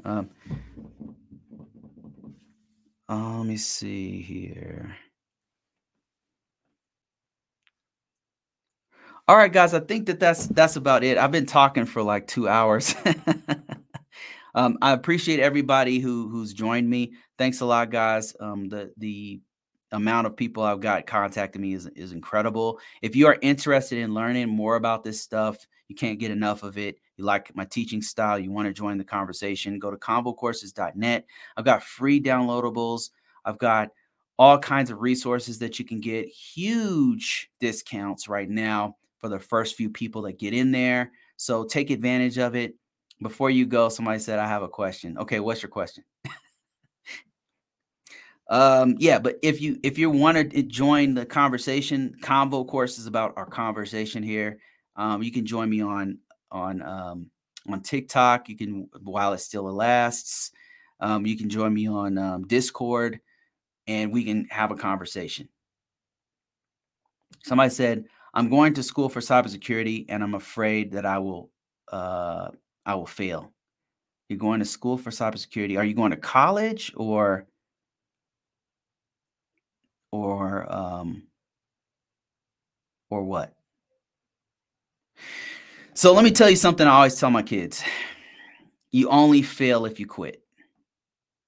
You have to fail forward, and the only way to get to success is to fail. It's the only way to get to success. So don't be afraid to fail. That doesn't define who you are. It is what you do after that matters. That's exactly what I'm talking about that Justin just said. You only fail if you quit. Don't ever quit. University. Yeah, no problem. So listen, you only fail if you quit. Don't ever quit. And if you want to be successful, you got to fail over and over and over again in order to make it. Anybody you see that's already made it, anybody you see who is doing their thing, usually they failed hundreds of times before they made it. And here's another mind-blowing thing I've learned in life is that it's not really about talent. I've met so many people who are way smarter than me, who are just not willing to take action. You got to be willing to take action, which means you can't be afraid to fail. It's not about your talent. It's about your work ethic and your willingness to keep going forward in the face of failure. And it's what you do after you fall down. Did you get back up? Do you keep going? It doesn't. Panicking is not going to help you. And everybody has fear. You just got to keep going forward. And if you can do that, you'll be successful in whatever you want to do in this life. It's a rare person who can just keep getting up and keep getting up and keep getting up because they believe in what they're doing. So you only fail if you quit. So that's it, guys. Talk to you guys later. I will try to do one of these tomorrow. I'm not going to make any promises, but thank you guys so much for watching.